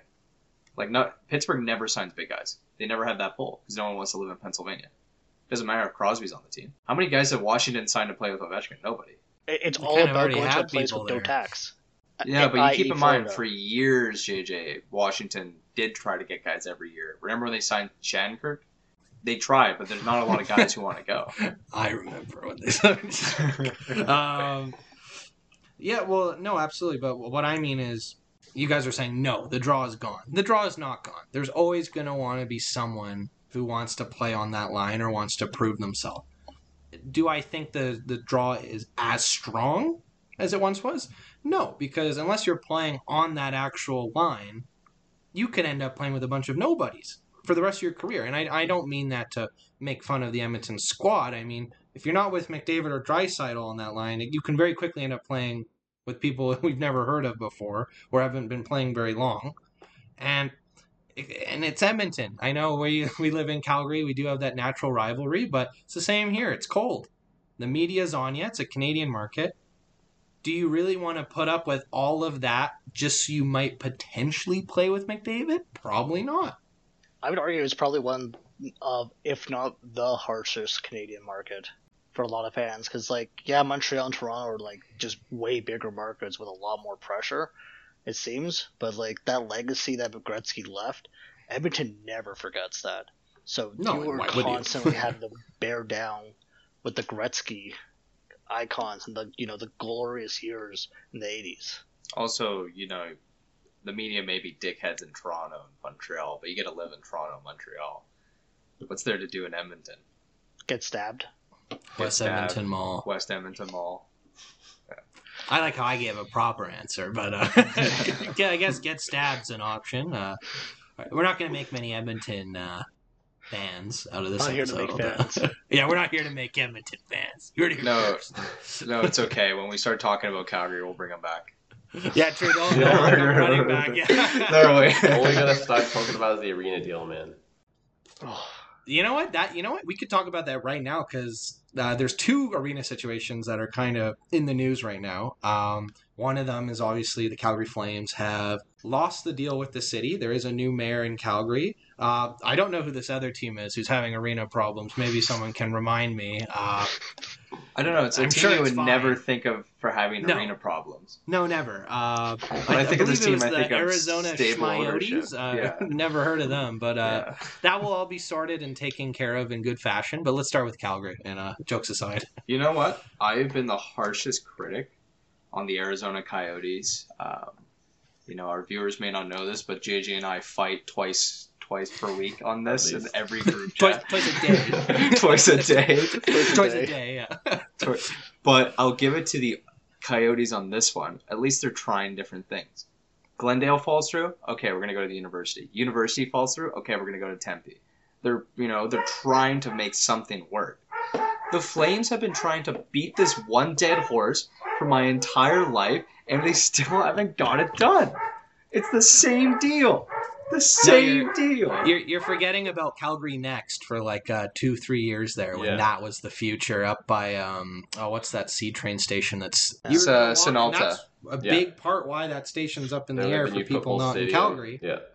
It was looking so promising. Built. It was going to be on the blue line, which is the best line, but it was too much creosote under the river. That's why it would have cost too much. But and, I remember being so shocked. I'm like, this is going to be the best location for an arena. Why don't they just chip in to clean it? But now we see the owners not want to pay for a sidewalk, so I understand. Wow, that's a little different. It would have been you don't know how much money that would have been to clean up. It would have been a lot. It would have been a lot of money. Well, no, what it was they had a deal. Then election, new mayor came in, and the deal changed. Obviously, it's a new mayor, so they're going to want to come in and get their side of the deal. I'm not going to get into the politics of that, but they want a new deal. Calgary was kind of like, we already had a deal, and they are a bit cheap. We all know billionaire owners are. And it just came down to, I think the Calgary mayor did say, though, it came down to 1% of the total cost being too much. And what it came down to, it's not just that. That's that was, what... It's a principle, too. Well, yes, it is the principle that they changed the deal, and also it was costing more, but also the COVID costs, supply chains, and stuff like that. It is already costing close to $100 million more than the original budget over the last year. Prices for construction and just materials has gone up so much. So any additional costs, they just need to, at the end of the day, it maybe is the right thing to do. Costs have gone up so much, they probably just need to do a new deal anyway, because the economics are not the same. They've completely changed. And I'm pretty sure, I could be wrong on this, but because the first day of Giotti's new mayorship, she declared a climate crisis in Calgary. So I remember because a big thing about the New Deal that she was wanting to add was a climate fee. Yeah, because it's going to be such a big polluter. So I think that was also because with the other things that they're arguing about, that's a tangible thing. We're building a sidewalk. It's going to cost this much, and this is what it's going to look like. But a climate fee is just kind of this willy-nilly number. Right, so I think for Giotti, she's this is my platform. I need to stand on this, and the Flames are this is my money. I need to stand on this. And normally I wouldn't defend the Flames ownership. Yeah, you can't accept that. If you're just going to take that the new mayor can throw on a fee whenever they feel like it. It's just going to be you're getting extorted. When costs have already gone up so much because of COVID, COVID is really what started it. I know things blew up over Christmas over this climate fee and the sidewalk, but at the end of the day, most of the costs have come since COVID, and when they made the deal before it, I think the whole situation has changed. So, well, there was a great article written in the Calgary Herald about this, and it basically the deal was killed specifically just by the mayor. I know it sounds like a lot in the politics, but she was one of the 3 councillors that voted against it, and she's the only one that could call an emergency meeting to save it, and she called no meetings. That's why council had voted now that any new deal being made, she's not allowed to be participating in it. And and that won unanimously. 14-0 said, she can't be in this new deal.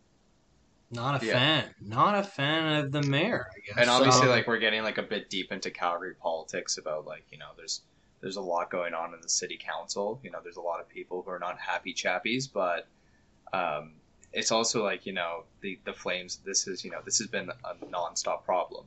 And this is kind of where I give the arena more flack to the owners than the mayor, because it's not like this is the first time this has happened. How many years have we been talking about this? There's a common 2 mayors. Yeah, there's been now 2 mayors. There's been a very clear common denominator in this problem, and I don't see it getting better. The owner of the Flames, he doesn't even live in Calgary. He lives in Switzerland. Yeah, to be fair, what owner lives in the city that they own a team in? They got to live at least half the time. The Arizona owners. They live in Arizona. Let's go. Yeah, and if they don't live in the city, they need to have, like JJ said, they got to have a house there. They got to have investments there. As much flack as I give the Sabres there. The Flames owners do have investments in the city. They would be very fine with pulling all of them out and moving them to Houston. They have investments, but not like other owners. Every owner would move if they have a better opportunity for a better market. That's just the way the world works. That's how I think you're billionaires giving work. this guy way too much credence. No. I'm not giving him credence at all. I hate him, and he definitely has tried to strong arm the city and the fan base over getting this. But at the same time, that's not like too far off than what most owners would do. You look at yes. other owners, and they've piled a lot more money into their cities than ours have. I just want to add something on that. The walkway's not there anymore. It has been taken down because they're building the new BMO Center to get to the Flames Arena from the train station. But before they knock that down, which hasn't been knocked down that long, I saw a TV show, I forget the name of it, but I saw the little intro clip on Netflix. I might have brought this up last time we talked about the Flames. And they were filming a zombie apocalypse show, and I knew exactly where it was. They didn't have to do any decoration on that runway. You would have believed it was in a zombie apocalypse show. And I think that would have surprised more people if I told them they still use that walkway for our only top sports team. And that's what we use. I mean, the stadium's falling apart. And that's just what we see. And we've had some insiders who have worked on the inside tell us that it's even worse when you see the parts no one's meant to see. The stadium is quite literally falling apart. Concerts don't come here. They all go to Edmonton now. For a city, a whole event area is needed. And I think that if the mayor does let it go and nothing comes out of it, that will be a huge loss for the city. But I gotta say, she has to know the importance of this entire area to the city. Because if they're building a new stadium, it's going where the Stampede is. So this will absolutely be used all the time by not just the Flames. It can be used for concerts, for the Stampede, everything. This is something that could save this city. It's kind of insulting watching TV shows film apocalypse shows in your city. I don't know what you're talking about. That's so much fun. I know, I'm putting zero effort in. It's like I'm in that show 24/7. But in the city, I mean, look, Winsport's the huge thing here, Canada Olympic Park. It was built when the Olympics were made. A lot of this city's infrastructure and big sporting events were made for the 1988 Olympics. It's running out. They can barely hold it together anymore. I think the floods screwed the Flames over with getting a new stadium when they did, because they had to spend a lot of money to fix up the Saddle Dome. But now it's been way too long. I mean, it's the second oldest stadium in the NHL after Madison Square Garden, which has done a full redo, and obviously just by its name, we all know those are not on the same level. What do? You have to build a new stadium. So why are we fighting over the 1%? I don't understand. Again, it's like Jimbo said, there's a lot that has changed in the new market, but there's also the principle of it. You don't want to give in. It's basically two stubborn heads don't want to give in, and they both have their principles, and whoever caves in first, they're going to have some kind of leeway, or they're going to lose a lot of leeway and power. Well, if you're the mayor who's in charge, doesn't matter if it's our current mayor or whoever the mayor is when it does happen, or in any other city, especially a Canadian one, where you lose the city's hockey team, you are not getting reelected. I can guarantee you that. They won't move the Flames. Why not? They have the worst stadium. The city has actively been fighting you on building a new one, and you have greener pastures next door, and where they're going to give you all this government money. They want you to build these billion-dollar stadiums. Okay, it's not the two same. reasons. Two reasons. One, the Flames are one of the few teams in the NHL that actually turn a profit. So moving a team that turns a profit just seems idiotic in a lot of aspects in the NHL. And then two, how much money did the NHL make from Seattle's expansion as well as Vegas's expansion? You don't make any money if a team relocates. If anything, they're going to expand the league before they would relocate a team. Yeah, but you also got to think, that's all the NHL wants. Yeah, but the NHL owners is at the whim of the owners. If the owner goes, no, I'm not doing it anymore, I'm done. The owner has to have 2/3 majority to do that. Because you got to think about it like this: the Atlanta the rest of the league could just be like, they made money. The Atlanta Thrashers made a ton of money, and they had a big following. Owners were like, I do not care, I'm pulling out, and that's when they relocated. They lost money the last 2 years. And because they stopped funding a lot of money. All the because the owners bought the basketball team as well, I believe, and only cared about the basketball team. They only cared about the basketball team, but they lost a ton of money. But at the same time, you need 2/3 majority of owners to say, yeah, you can move the team, and as well, other owners and the league can be like, all right, you don't like it, you have to sell your team. Yeah, but that's also another thing. this is more of a billionaire owner problem, but for how long are all these owners who are going, no, you can't move Calgary, gonna stay with that defense when year after year, Calgary has no plan of building a new stadium. It's already completely outdated. Because again, it's the worst. It's the worst stadium in North America, hockey wise. It's the worst stadium for a top level team. It's terrible. It's falling apart literally, and I know it has a 35 cool years old. shape, I but it's seen its I will time. How argue- many owners are going to go, I want my team that I own playing in that terrible arena on national TV? they do not care. There is a sense of pride in that. There's a sense of pride, but you also understand. Like, the billionaires didn't get there just solely on pride. They got there because they're driven by money, right? So why would they want to be like, okay, you can relocate? If anything, they'll just keep putting on the pressure to get an arena deal done in Calgary. We gotta Because really all of the fucking expansion fees that come from the NHL go towards the owners. It's not the players who get that; it's the owners. But there's only 2 NHL franchises besides Calgary that really benefit from them staying in Calgary: the Oilers and the Canucks. I guarantee you, the Boston owner doesn't care if they relocate. Yeah, but when the Flames turn a profit, right? That profit's not shared between the players. That profit goes towards the owners. Yeah, Right, but you can make and a lot more profit you off can of American. you can put that team in a bigger market, but I think if you look at Arizona, just because you have a bigger market doesn't mean your team is going to turn a profit.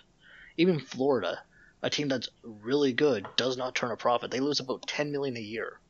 But Florida's a bit if I do different. remember on Forbes, the last non-COVID year, the Flames only made 1.5 million in profit. Yeah, Which but that's not still a lot of money 14th when you're best in the talking league. about. I That's know, still which is 14th scary. best. But you also have to keep in So mind do you move a team? a lot of American owners buy teams to run a deflate. The Arizona and Florida owners have definitely done that in the past because they actually save money on taxes. Florida Like, owner I lost especially all runs this on money defense. on my hockey team. Oh no, don't tax my billion-dollar industry. So funny enough, for those owners, sometimes it works in their favor. But my point is, if you don't have a plan, because we had a plan, there was a deal in place, there was a plan. It takes years to build these stadiums. Years. And not during COVID. So during COVID, it could even take longer. How long is every owner in the league going to put up with there's not even a plan in Calgary? And obviously, by the end of this year, they could remake a deal or make some adjustments or whatever.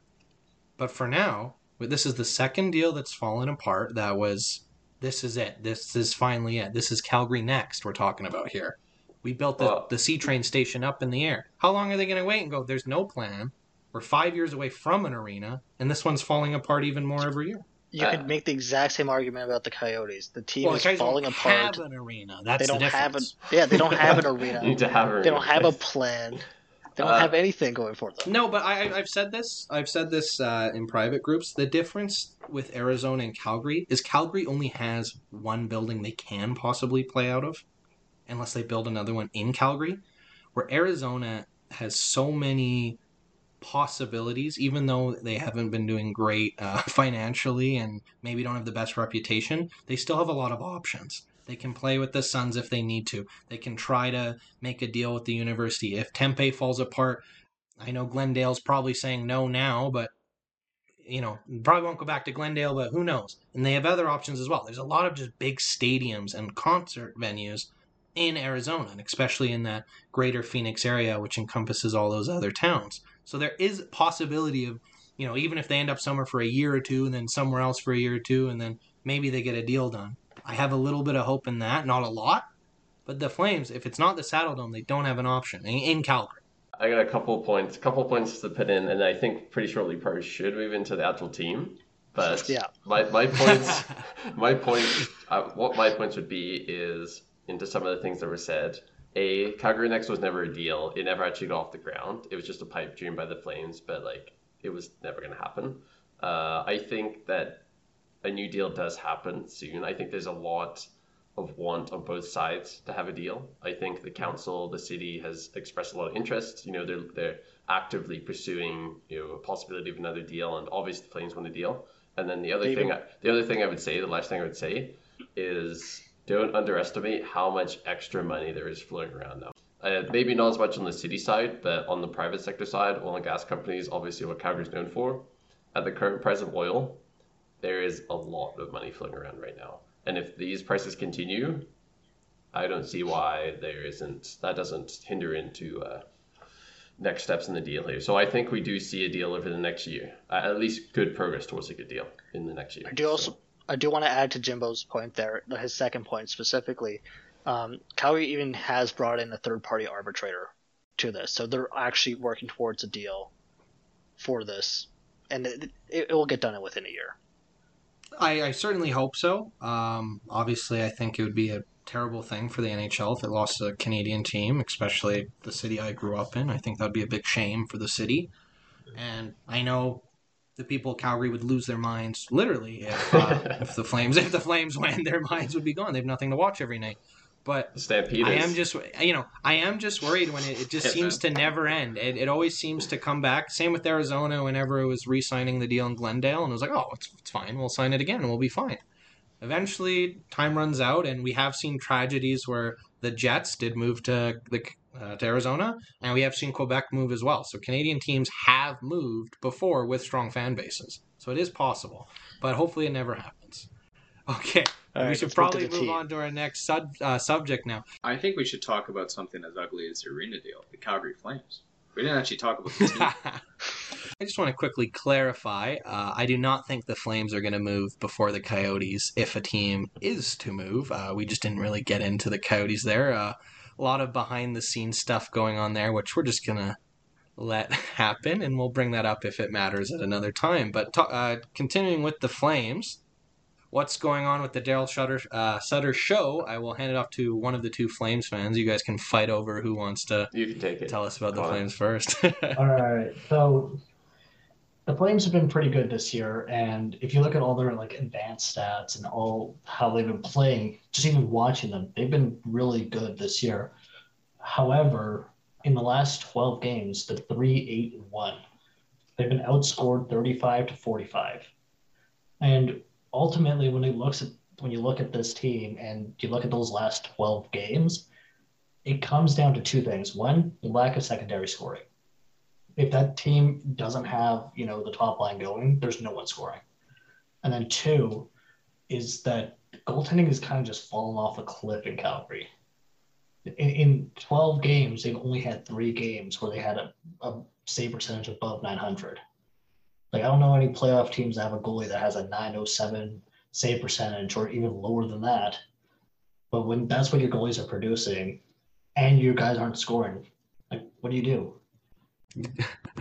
You do what the Calgary Flames always do. You bite the bullet, you make it into the playoffs, or just don't. And then if you make it, you fail in the first round, and you restart next year. This team, during that 12-game span, Gaudreau and Tkachuk have 17 points in 12 games.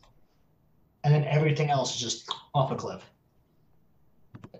I will say, Gaudreau, it has 44 points in 36 games this year. So I remember last year I said, if he's not getting points, he's not doing anything. Well, contract year, but this year he is getting points. So can't put the blame on Gaudreau this year. He's been great defensively, too. He's actually been good defensively. Oh, without a doubt, he's been the best player. Yeah. Other than maybe some would argue Markstrom, but in terms of non-goalie player. Yeah, but when Markstrom falls off a cliff, the team dies. That's what's happened. They have 3 wins in the last 12 games. Well, and if you're the Flames, especially as it comes up to this deadline here, what do you do? Gaudreau is a contract year, as we've said, but obviously they've probably been talking and trying to see if they can re-sign him, but we don't know anything about that, so we don't know how close it is. But if it's not very close, I feel like you have to trade him. There's no way you can let a guy above point per game not, just walk for free. You can, if you're in the playoff spot, try to just go for it one last time, but even so, I don't feel like the Flames are in a winning position to win the Stanley Cup. And if they try and go for it and lose Gaudreau for free, how far does that set Calgary back? Because now you don't even have Gaudreau to try to win you some games. So what do you do with Calgary? You guys on the trade side, or do you want to just ride it out? Hopefully he re-signs. I think you got to ride it out. And the big reason why you're not hearing anything about trades is because right now, we know Gaudreau can produce in the regular season. That's not an issue. We know he can do that, right? But the issue is whether he can do that in the playoffs. I think it really comes down to if the Flames see nothing in the playoffs, they will let him go and go for a big free agent instead.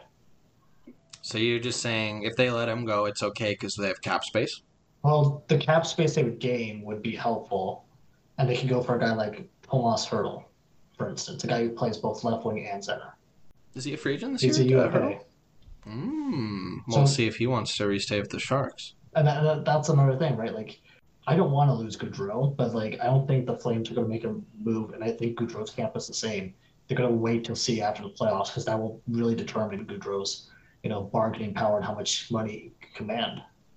So, but the way you're saying that, it sounds like to you the Flames are for sure going to make the playoffs. You seem pretty confident. They're in a pretty good spot right now. Yeah, they do have a lot of games in hand, but we have to. I believe you guys said they were winning by like 6 right now, so they will jump up into the wild card spot if they do win tonight. But games in hands are great. It's what you do with them. So it is up in the Flames' court. We have to see how they do. So why I think the Flames will make the playoffs is like if you look at the advanced analytics of this team, they're not bad. Like Edmonton, if you look at how they compare just to their own division, just specific teams, Edmonton ranks 5th or 6th on any given night, and that's like the overall how they rank. Flames are 2nd, only behind Vegas. And in like the total league standing, they're only behind Vegas and how they're performing at like an advanced analytical rate.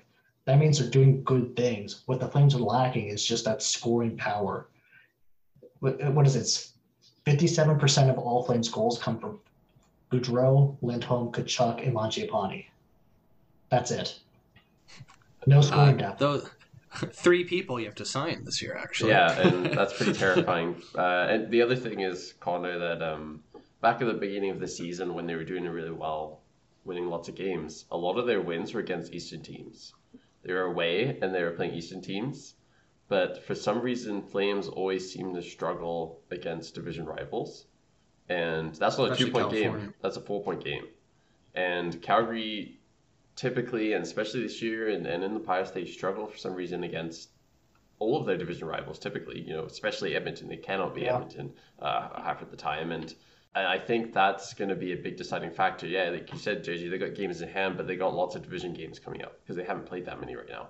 And they have a lot coming up in a row after their big break. You're absolutely right. Like when you look at the division, right, Calgary was beating Edmonton in almost every facet the last time they played them. They lost 5-3. Advanced analytics doesn't mean anything if you lose. And the other thing is that's been really frustrating to watch is that they haven't been able to gain any ground or any space on Edmonton when they've been losing. Edmonton's been losing, so has Calgary. They've moved literally in tandem this whole season. Edmonton started well, Calgary started well. Edmonton started losing, Calgary started losing. So they've missed the opportunity to jump ahead of Edmonton. Yeah. Just based on they've been tracking the whole season. We're forever the little brother complex of hockey. Whatever Edmonton does, we have to do it. Yeah. They're winning, we have to win. They're losing, we have to lose. But I think the big struggle for the Flames is just going to be how competitive the West is. I mean, all the way down to Chicago. And Chicago's a bit more out of it once you start getting that low, but even Chicago could have a good run, and they're still in it. And that goes all the way down to, except for 2 teams. I think Seattle and Arizona are really the only 2 teams who I don't see it all coming back. I mean, Chicago, it's not very likely, but they could. And these California teams that we've been looking at, I don't think any of us predicted these California teams to bounce back as well as they did and stay up where they are. I think we all thought they were going to fall off, and they haven't yet. So that could be another thorn in the side of the Flames if these California teams go, actually, we are going to be playing very well, especially Anaheim, where the Flames are historically bad at playing them. Flames have been good over the last 2 years. If you want to talk about historically bad, the Flames have lost 9 straight in Vegas. But they've never won in Vegas. Yeah. Like they've never won in that arena. Hey, the casino always wins. The house always wins, right? House always wins, but the Flames are pretty decent against the Central. The only thing they struggle with is their own division. Yeah. That's the only thing they struggle with heavily. So yes, there is a valid point there. And it doesn't change, especially when you have like the need and the drive for like more scoring depth. When you have young, fast guys that have something to prove, like in Anaheim where they have Trevor Zegras, right? These guys have something to prove. They're going to try even harder. And they're going to outplay guys like Brad Richardson, Sean Monahan, Michael Backlund, they're going to get outplayed. So I don't know if making the playoffs is as easy as you've made it sound, because, I mean, Vegas has 50 points. Oh, no, and it's the Kings and Ducks have 47. It's not out of and they've only character played one or two more games. for Calgary just to drop the ball and go on a 10-game losing streak. That is, like, not out of character for the Flames, this score. Absolutely. I don't think the Flames have ever gone on a huge losing streak. It's more just like they can't get They're hot. hot and cold. They get hot and cold. But I think this is a tough division. Like, I'm looking at the standing now, and it feels like almost every game in the West, except against two teams, is going to be a very important game for the rest of the year. I mean, Jace, who would have thought Nashville was as good as they were this year too, right? I mean, Jace, even Minnesota, they've about fallen a the bit. California teams here. Calgary has 6 games in hand on all of them. Again, games in hand are great. It's what you do with them, and obviously, if they are winning right now and go on a couple game winning streak, that's fantastic. But they are enough points behind where it's starting to go, you're going to have to win the majority of those games, for sure, just to be competitive. So even if you win all those games and then you're competitive, well, then you're just back tied. So then you still have to keep playing well, and you're hoping these teams aren't playing well, and obviously they want to get in the playoffs too. I just don't think it's going to be as simple as it as we put it out at the beginning, because these teams are playing quite well, and it is very possible that a Western team falls off, especially because every Western team seems to be keeping it competitive, but very well could be the Flames as well. Well, it's going to be coming down to that final wild card.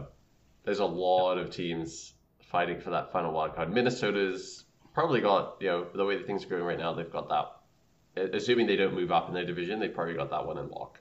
That first wild card is probably going towards the Central, almost certainly. So you have basically half, if not more than half of the Pacific Division, all around that same amount of points, and only 4 of them are going to make it in. And that's what I'm saying. You may have these games in hand, but if James is saying a lot of these teams are Pacific rivals, they don't want to let you win. They're not going to, none of these games are going to be easy. And if all these teams believe they can make it in, they're going to fight even harder. Why not? Historically, I would have agreed with you, but for the first time, Flames have an actual coach that is doing well. Daryl Sutter has done everything that I was, scared he wouldn't do. He's made his team an offensive team, a strong team, and a good top team to play against. So those will all translate to getting wins. And it's not like you have Glenn Gulletson behind the bench or Bill Peters behind the bench, some like half-ass coach that can't coach an actual team. We got an actual coach. And that's a lot easier to, get those wins when you're playing well with a good coach. Well, would you not say all these other teams that have seemingly come out of nowhere and are doing quite well, that they're not playing well with a good coach or a system that's working for them? I'm not saying that not. I'm just saying the pedigree of a coach that Daryl Sutter is a world-class coach. And I'm sorry. I don't know. I'm just going to read you 4 players that play for the Flames right now. Trevor Lewis, Brad Richardson, Brett Ritchie, and Eric Goodbranson. Okay, now say world-class coach one more time. That's not on him. What do you want me to do? He's a coach. He's not the GM. Not play them. Not play them. Yeah, okay, so you can't just say not play them. He doesn't have the ability to call up guys. That's on the GM. Brett Ritchie has 0 points. Not play him. Both goalies have more points than this guy. Yeah, both goalies. I'm not saying but what do you want him to do? 28 games. You can't call up anyone. Man, I really hope there weren't people on this podcast last year saying how good Brett Ritchie is and how he's gonna. This is the return to revenge tour. Brett Ritchie. He's gonna punish everyone in the NHL, including me, Just for spitting down on him. Well, that didn't last very long. Just you wait until he gets waived and picked up by somebody, and then he'll be a monster. Him and Sam Bennett will make the Flames pay for what they've done. Wow. That is probably a record for the longest amount of time gone before Sam Bennett's name was brought up on this podcast. Sam Bennett's exactly what the Flames need. He would have been huge. Isn't that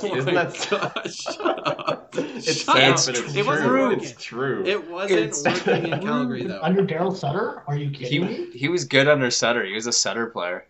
Yeah. God, could you imagine he had served his time here. Backlund and Bennett? At the end of the day, I sleep at night because he was never going to play the way he's playing in Florida and Calgary. But he was never going to play like that. He needed a new start.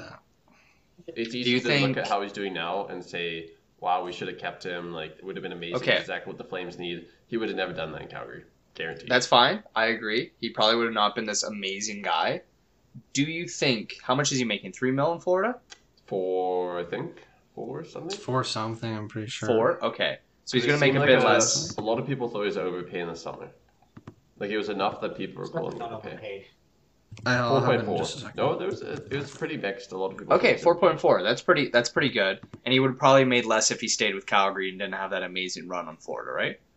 And Yeah. would have been paying taxes. So, like, okay, like, let's say he's, like, making, like, 3.5 if he stayed with Calgary. Do you think he would have put up more points than 12? Then 0 with Brett Not Ritchie, even that. so Do you yes. think he would have put up more points than 12 points by now in the season in Absolutely. Calgary?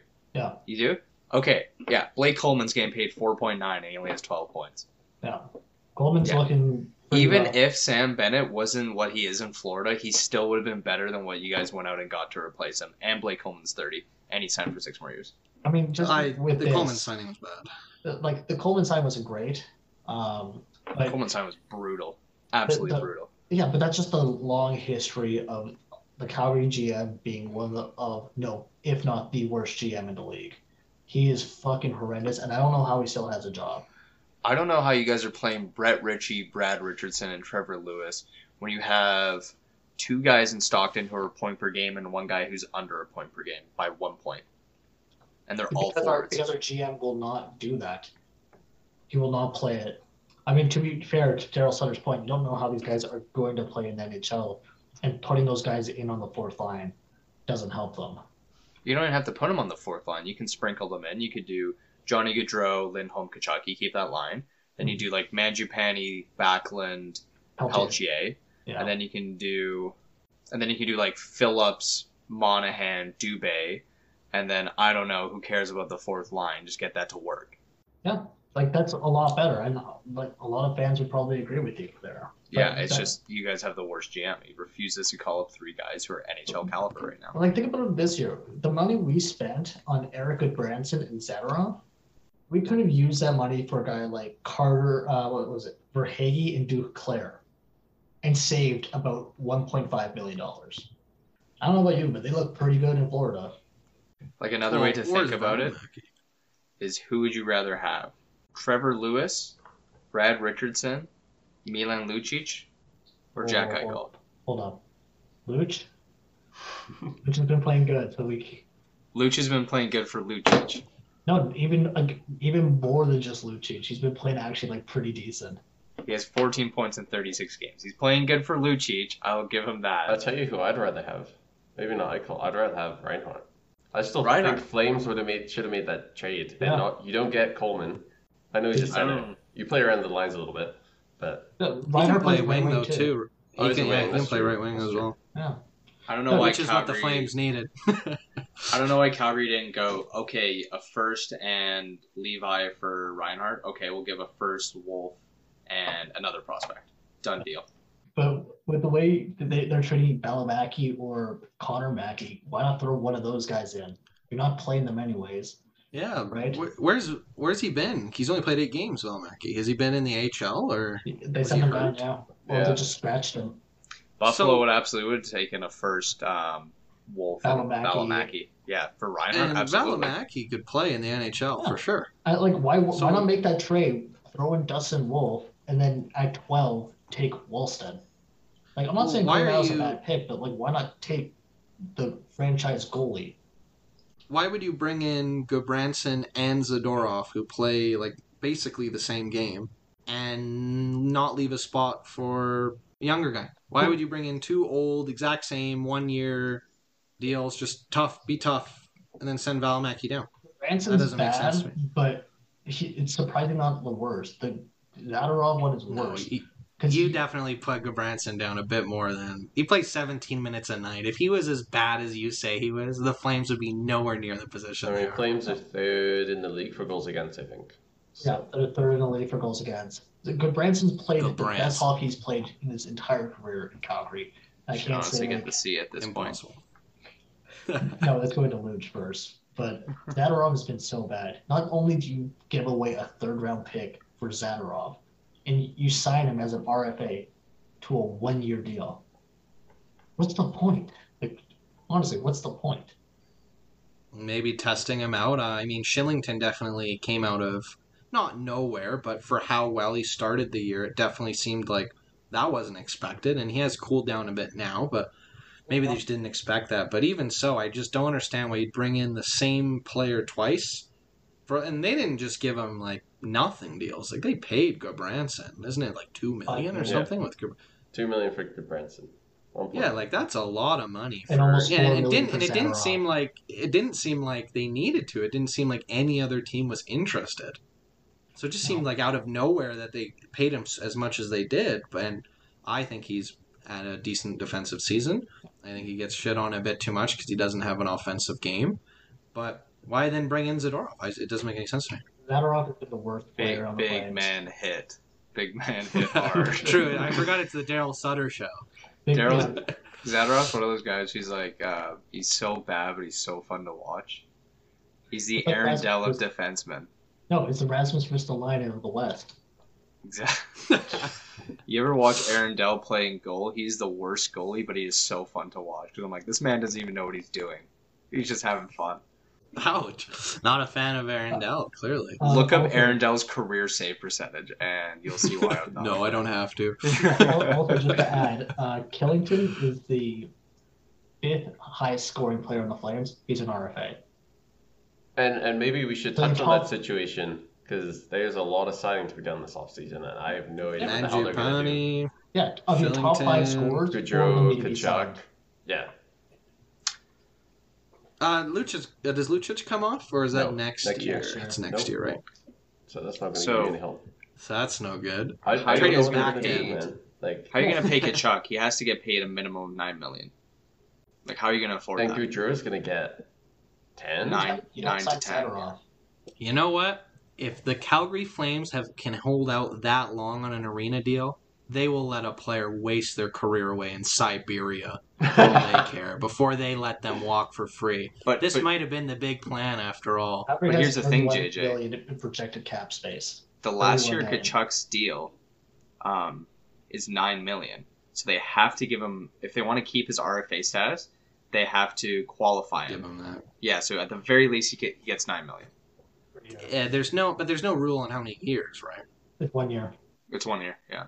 So I And mean, then if they're after, paying him for like, 1 if Kachuk year, signs his qualifying offer, it's $9 million for 1 year, and afterwards it's a UFA. And I think you take him around a very lovely tour of the Calgary Tower, and go to maybe you Banff. take him out to the mountains. Yeah, with Rasmus Anderson, who's a huge fan of the mountains, and Yeah. The issue, though, just hope it he gets emotionally connected. Probably the issue, won't, though, is but like the you can Flames, hope. his whole career have been dicking around Kachuk. They refuse to give him the C. You know, he's the best young player the Flames have had in forever. And yet they refuse to build around him. They refuse to commit to him. You know, there's always this news of the team doesn't like him, and they keep telling him to knock off his pesty play. You look at Ottawa. They embrace Brady. They love it. They gave him the C. They gave him 8 years right off the bat. They love his antics. They treat him like a WrestleMania star every time he's on the ice. You know, so if you're Matthew, you're like looking at that, you're like, wow, I should be appreciated like that. I'm better than Brady by a mile. And yet the franchise I'm on wants to bury me. They don't care. They were going to hardball the crap out of me this offseason. I think Daryl Sutter has actually helped a lot because since Daryl Sutter has taken over, Kachuk is starting to look more like the get under people's skin Kachuk, the one that makes him the best he can be. You know? But So- Yeah, it definitely brings up a lot of questions. What do you guys think they do? How do they get this guy signed? I don't know. I don't know how You lose one of them, and it's going to be Gaudreau. you think I Gaudreau agree. goes? you I trade out agree. Monahan. And so that's why I'm saying you trade Gaudreau at the trade deadline. No, he's not going to trade that line. This is your He's not going to. I know Trade Living won't, Yeah. but that's what you should do. Yeah. You trade him at the I trade mean, deadline. it's going to have to be the off season. You gotta trade him. clearly. You gotta trade Backlund or Monahan if you want to sign. Who's any going of to them. take them?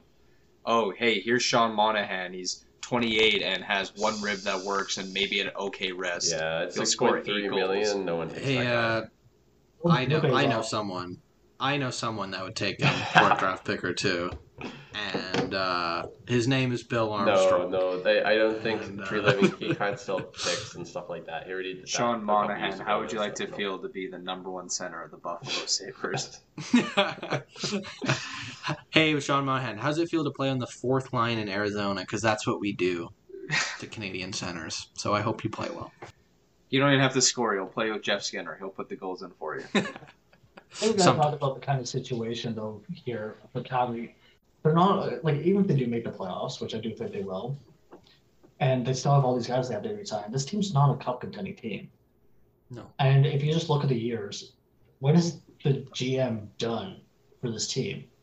Like if Calgary wants to make the next step, like where does Calgary go if they make it to the second round and they're out early in the second round?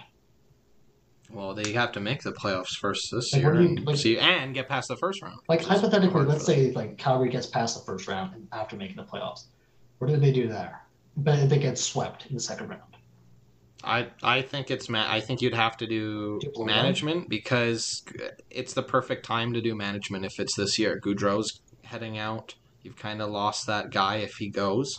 Or you're bringing in the next guy to decide if they want to keep Goudreau or not, and maybe he can sign him to a deal. I Maybe think he can trade him. But I think you have to if this year does not work for the Flames, or it's it's the same as every year, they make it or just don't make it and then lose if they do make it. It has to be management. You've tried coach. The players are kind of getting to that natural age where you should move on from them. So maybe a bit of that as well. But you've had Tree Living forever and nothing's come from it. So you have to change that. I think if you miss the playoffs and you lose Gaudreau for nothing, like that's it. There's no coming back from that. And I don't know what Calgary's identity is going to be without Johnny Gaudreau. That's it. You have Kachuk. If he signs. For a guy like Fertile, you'd have to. With what money though? Kachuk's going to ask for 10. Yeah, you can give Hurdle 10. You can't give Hurdle 10 if you give Kachuk 10. And then Mangiapane, how much is he making? And And Shillington. we know his agent came out and said they want him to try the market when he can. I know he's an RFA, but they're only going to want to sign a short term. He's going to bet on It's going to be Milan Lucic to Arizona for 2/3 go to Arizona, and then he finishes his career in Arizona, and then they have that much more cap space. Or it'll be something like that. Maybe if it's Backlund, although Backlund signed for a long time, isn't he? Yeah, he's 2 got more 2 years. more years. At 5. Oh, only 2. Okay, that's not that long. Yeah, but like now I know the guys. 2 like, the years young doesn't guys matter, suck. man. It's like this year. You need the space this year, not 2 Oh, I know. years. And I know like your bottom 6 sucks, but you have to have a bottom 6. Your entire bottom 6 is expiring.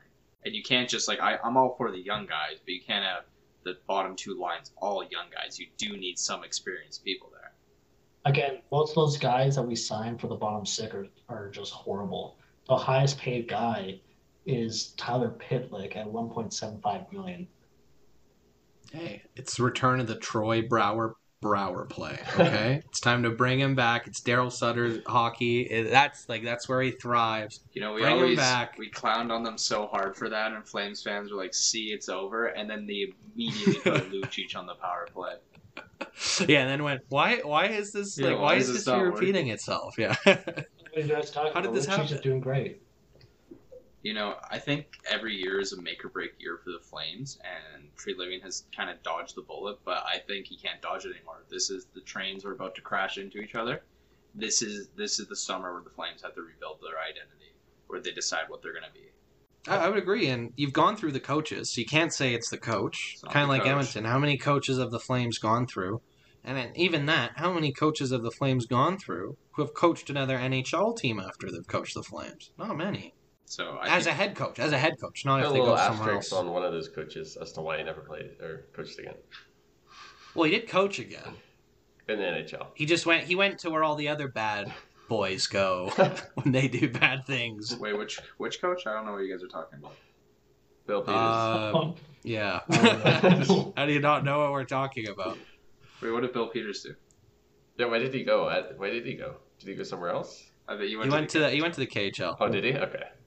I actually to think quote the Flames arena staff member working when we went to the game, like pretty quickly after he got fired, he said some not nice words. Some really not nice words. I'm pretty Very sure he's big guy, coaching Reed Boucher right now too. So like quality guys in the KHL. But yeah, to just like tie it all together, the Flames just this is it. are they going to be, the Roaring Flames, or are they going to smoke out at the end of this offseason? I guess we'll find out. But I'm not optimistic. I think it's going to get worse before it gets better. So you think they are pretenders and don't make the playoffs? I think they are pretenders, yeah. I don't even think pretenders. I think it's going to be hard enough. I really think if the Flames make it, it's going to be because they played well. Because a whole bunch of these teams were playing well, and it's just going to come down to whoever's playing the best when it matters. They're just going to get their cheeks clapped by Vegas. So, I know Vegas plays a wild card team. You guys will squeak in as they a wild either card. play Vegas or they'll play Edmonton. And you'll get clapped either way.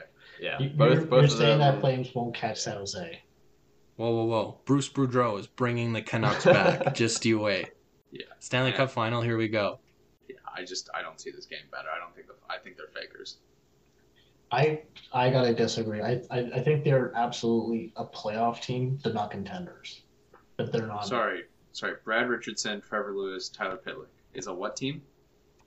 You say that, and then you look at how they've been doing. They've been struggling recently, but you look at how they've done on the year. They've been playing pretty good.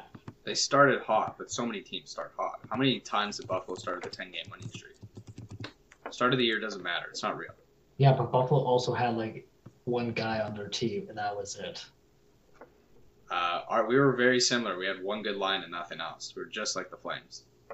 I don't know. The same issues were brought up with Colorado a couple of years ago. They had one line, and they started spattering out. And that's why they ended up in the second wildcard spot. And then they went to the conference final. Yeah, but they also had drafted guys like Cale Makar and trusted their youth and didn't sign Eric Goodbranson. I'm just saying. Put some respect on Richardson's name, Stanley Cup winner, Arizona legend, first of all. He's there to do his job for a minum, and that's what he's doing, okay? No, yeah, I know. This is Sutter's horrible. wet dream from 2012. This team would win 6 cups back then, but... I'm not saying they're going to win a cup. I'm just saying this is a team that makes the playoffs. I agree. I think they make the playoffs. I guess in a future podcast we will have to come back to this moment and see when the two Flames fans predicted them making it, and the two non-Flames fans being a little bit less optimistic and saying they're not going to make it. Do you guys want to make a bet for Nando's? I'm good. I'm going to hold off and wait until I have my bottle of tequila and Giordano comes back. See, and just to clarify, that's if he signs with them, not trade. Trade doesn't matter if he doesn't sign. No. If he comes back, it was a free agent signing. If he comes back, no, that wasn't the deal. You go look at it again. I will review the footage. It's a signing. So, if he either way, if he gets traded here, he's probably gonna sign, right? But I don't think he's gonna get traded here. I think he'll sign a 1-year deal though. Guys, the Flames are making a trade this year. No, I thought they were on until the end of the year. No, I could have swore I just read they're the last team in on Eichel. Yeah, so if the Flames get Calgary Eichel, does that fix all their problems? Yeah. Flames fan, one Flames fan is gone. He's back. He's returned. He's returned. Clearly a touchy subject. Well, we have been going for quite a while now, so we can end it with the last question. But if anyone does want to have their final say on the Flames, now is their time. I will hold my peace on the Houston Flames. We're wearing the Coyotes jerseys. We can't even say that city name. It doesn't exist. It's not real. There is no place called Houston. I've never heard of it. So I guess for the final question is, we did talk about Jack Eichel before.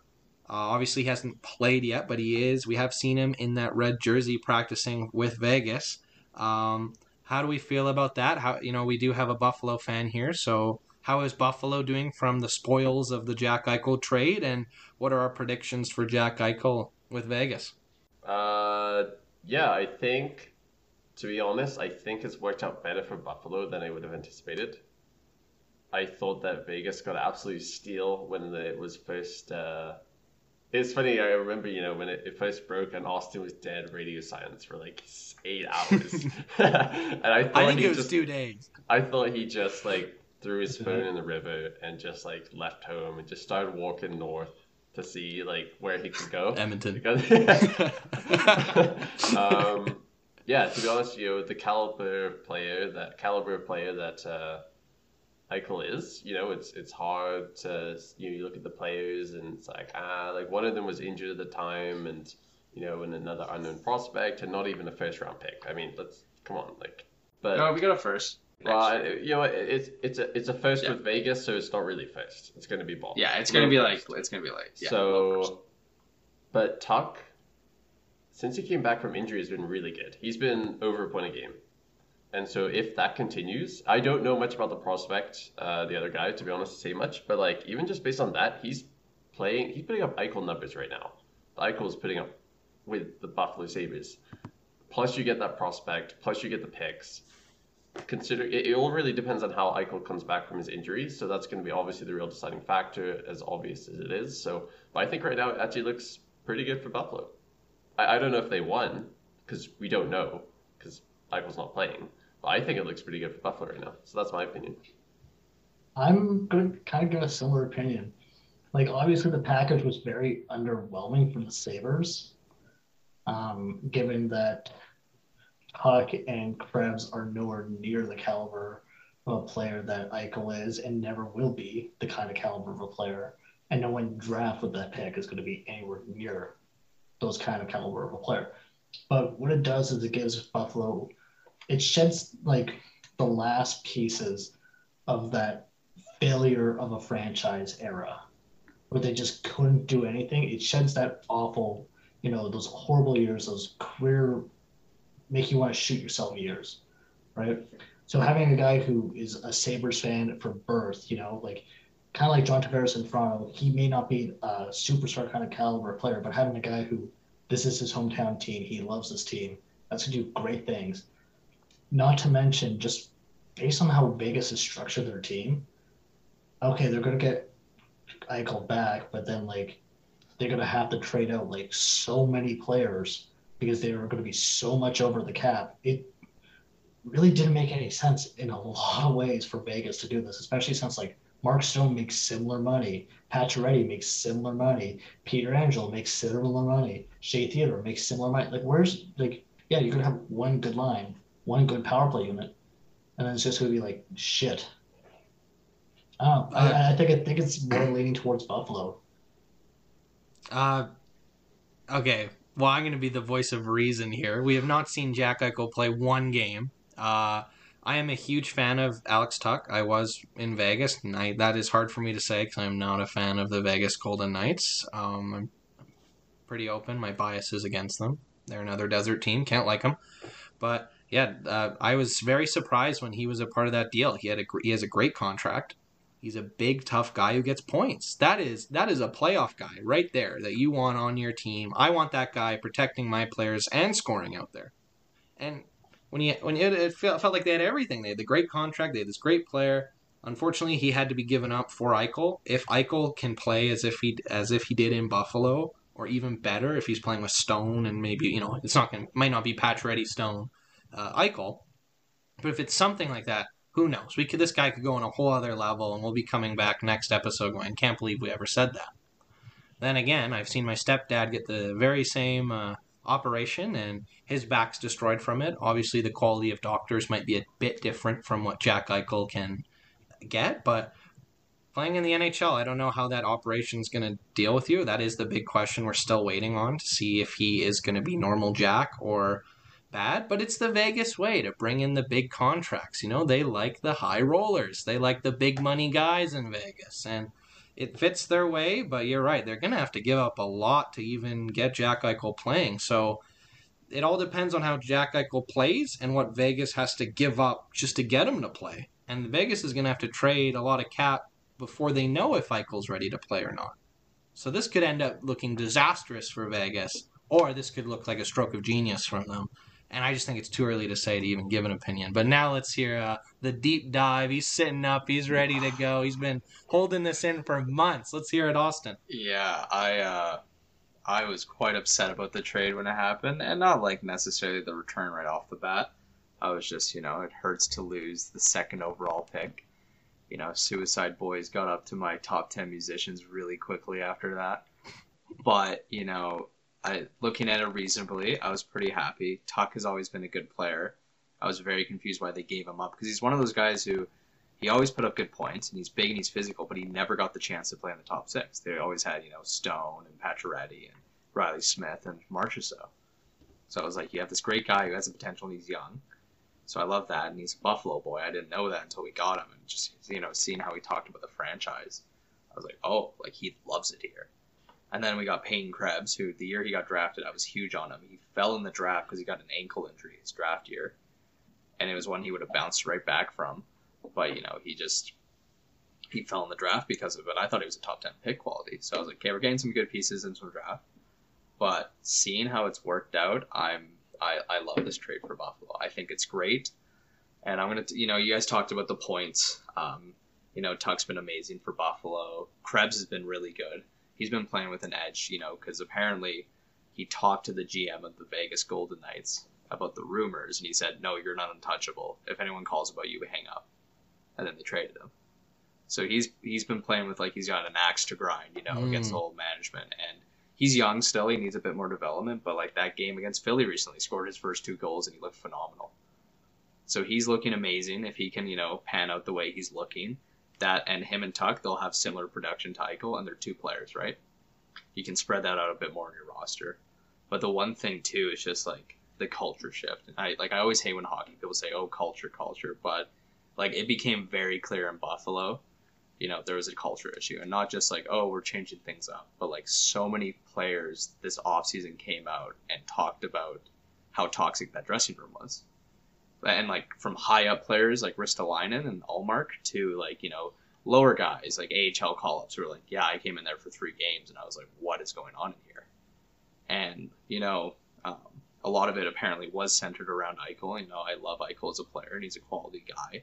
He was always good to the city of Buffalo, but, when you get handed the keys to the castle when you're 18, it's a bit, I can see how that can be a tough locker room to be in. And so we're going away from that, and you just see, like, the locker room now, and, like, all the players are talking about, because most of the Sabres now are all guys who played in the minors, the young guys, and they're all living together now. And, like, just watching, like, Tuck interact with the young guys, too, it's like, I've never seen this team so happy in the past 10 years. And they're not even good. Like, just, like, every time they do off-ice footage, I'm like, wow, these guys, like, they're playing for each other, and they're playing for the jersey. They may not be winning, they're struggling, they're young and they're learning, but I think it was a huge culture change, and, Tuck's been a huge part of that. I always said Dylan Cousins the next captain, but, like, if they threw the C on Tuck today, I'd be happy. So I think this is what Buffalo needed, both in the dressing room and on the ice.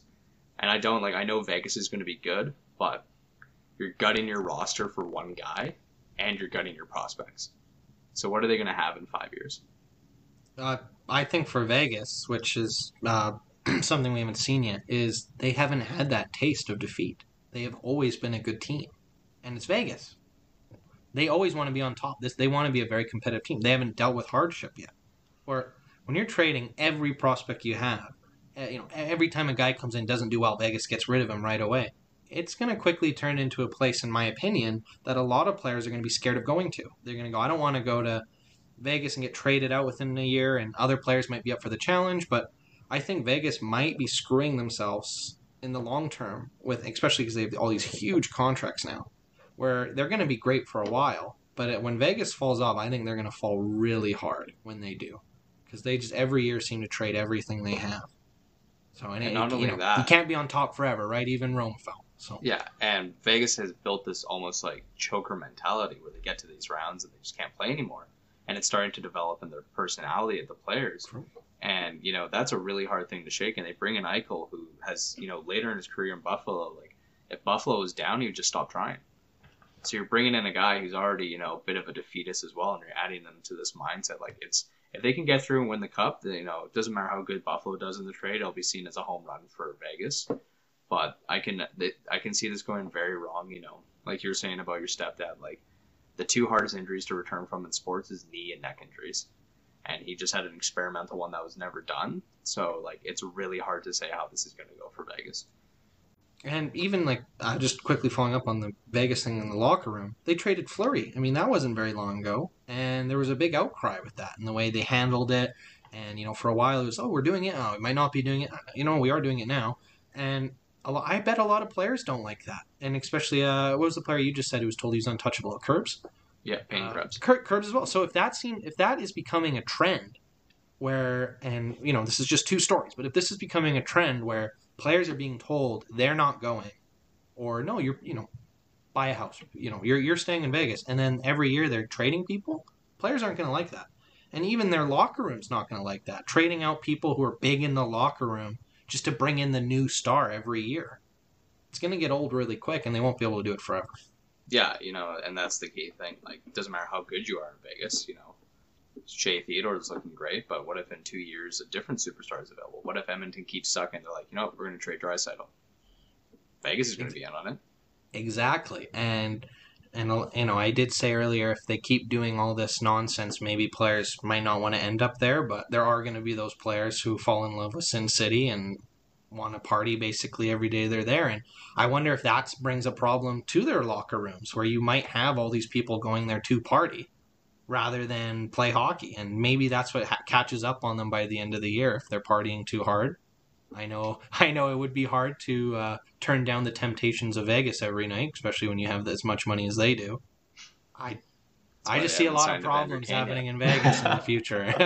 Maybe I just want to see their downfall. Maybe that's why, but everyone does. And with Buffalo, I think it is a great story, and I think it's great to hear you say that, where you're like, the boys are enjoying themselves. As a Coyotes fan, I've definitely seen teams give up, and it's hard to watch when teams give up, but good for Buffalo if they've had that flush. Maybe it's bigger for them off the ice, and maybe that's what they needed. Yeah, I think that's the biggest thing. It's just, we may not win a lot of games this year, but just seeing the guys happy with each other, that's all I could ask for. It's fun to actually watch them play together instead of just being miserable. Well, I believe we've covered everything on the Eichel trade. I'll give everyone one last chance to get what they've been holding in out. Doesn't seem like there's anything left. In that case, thank you very much for watching the Doghouse podcast. It's great to be back. I'm glad the Coyotes won, so I could return to be here with you guys. We'll have a new video out hopefully not too long, and we can't wait to talk about the rest of the NHL season. So thanks for watching. Give a like and subscribe if you're interested, and see you later.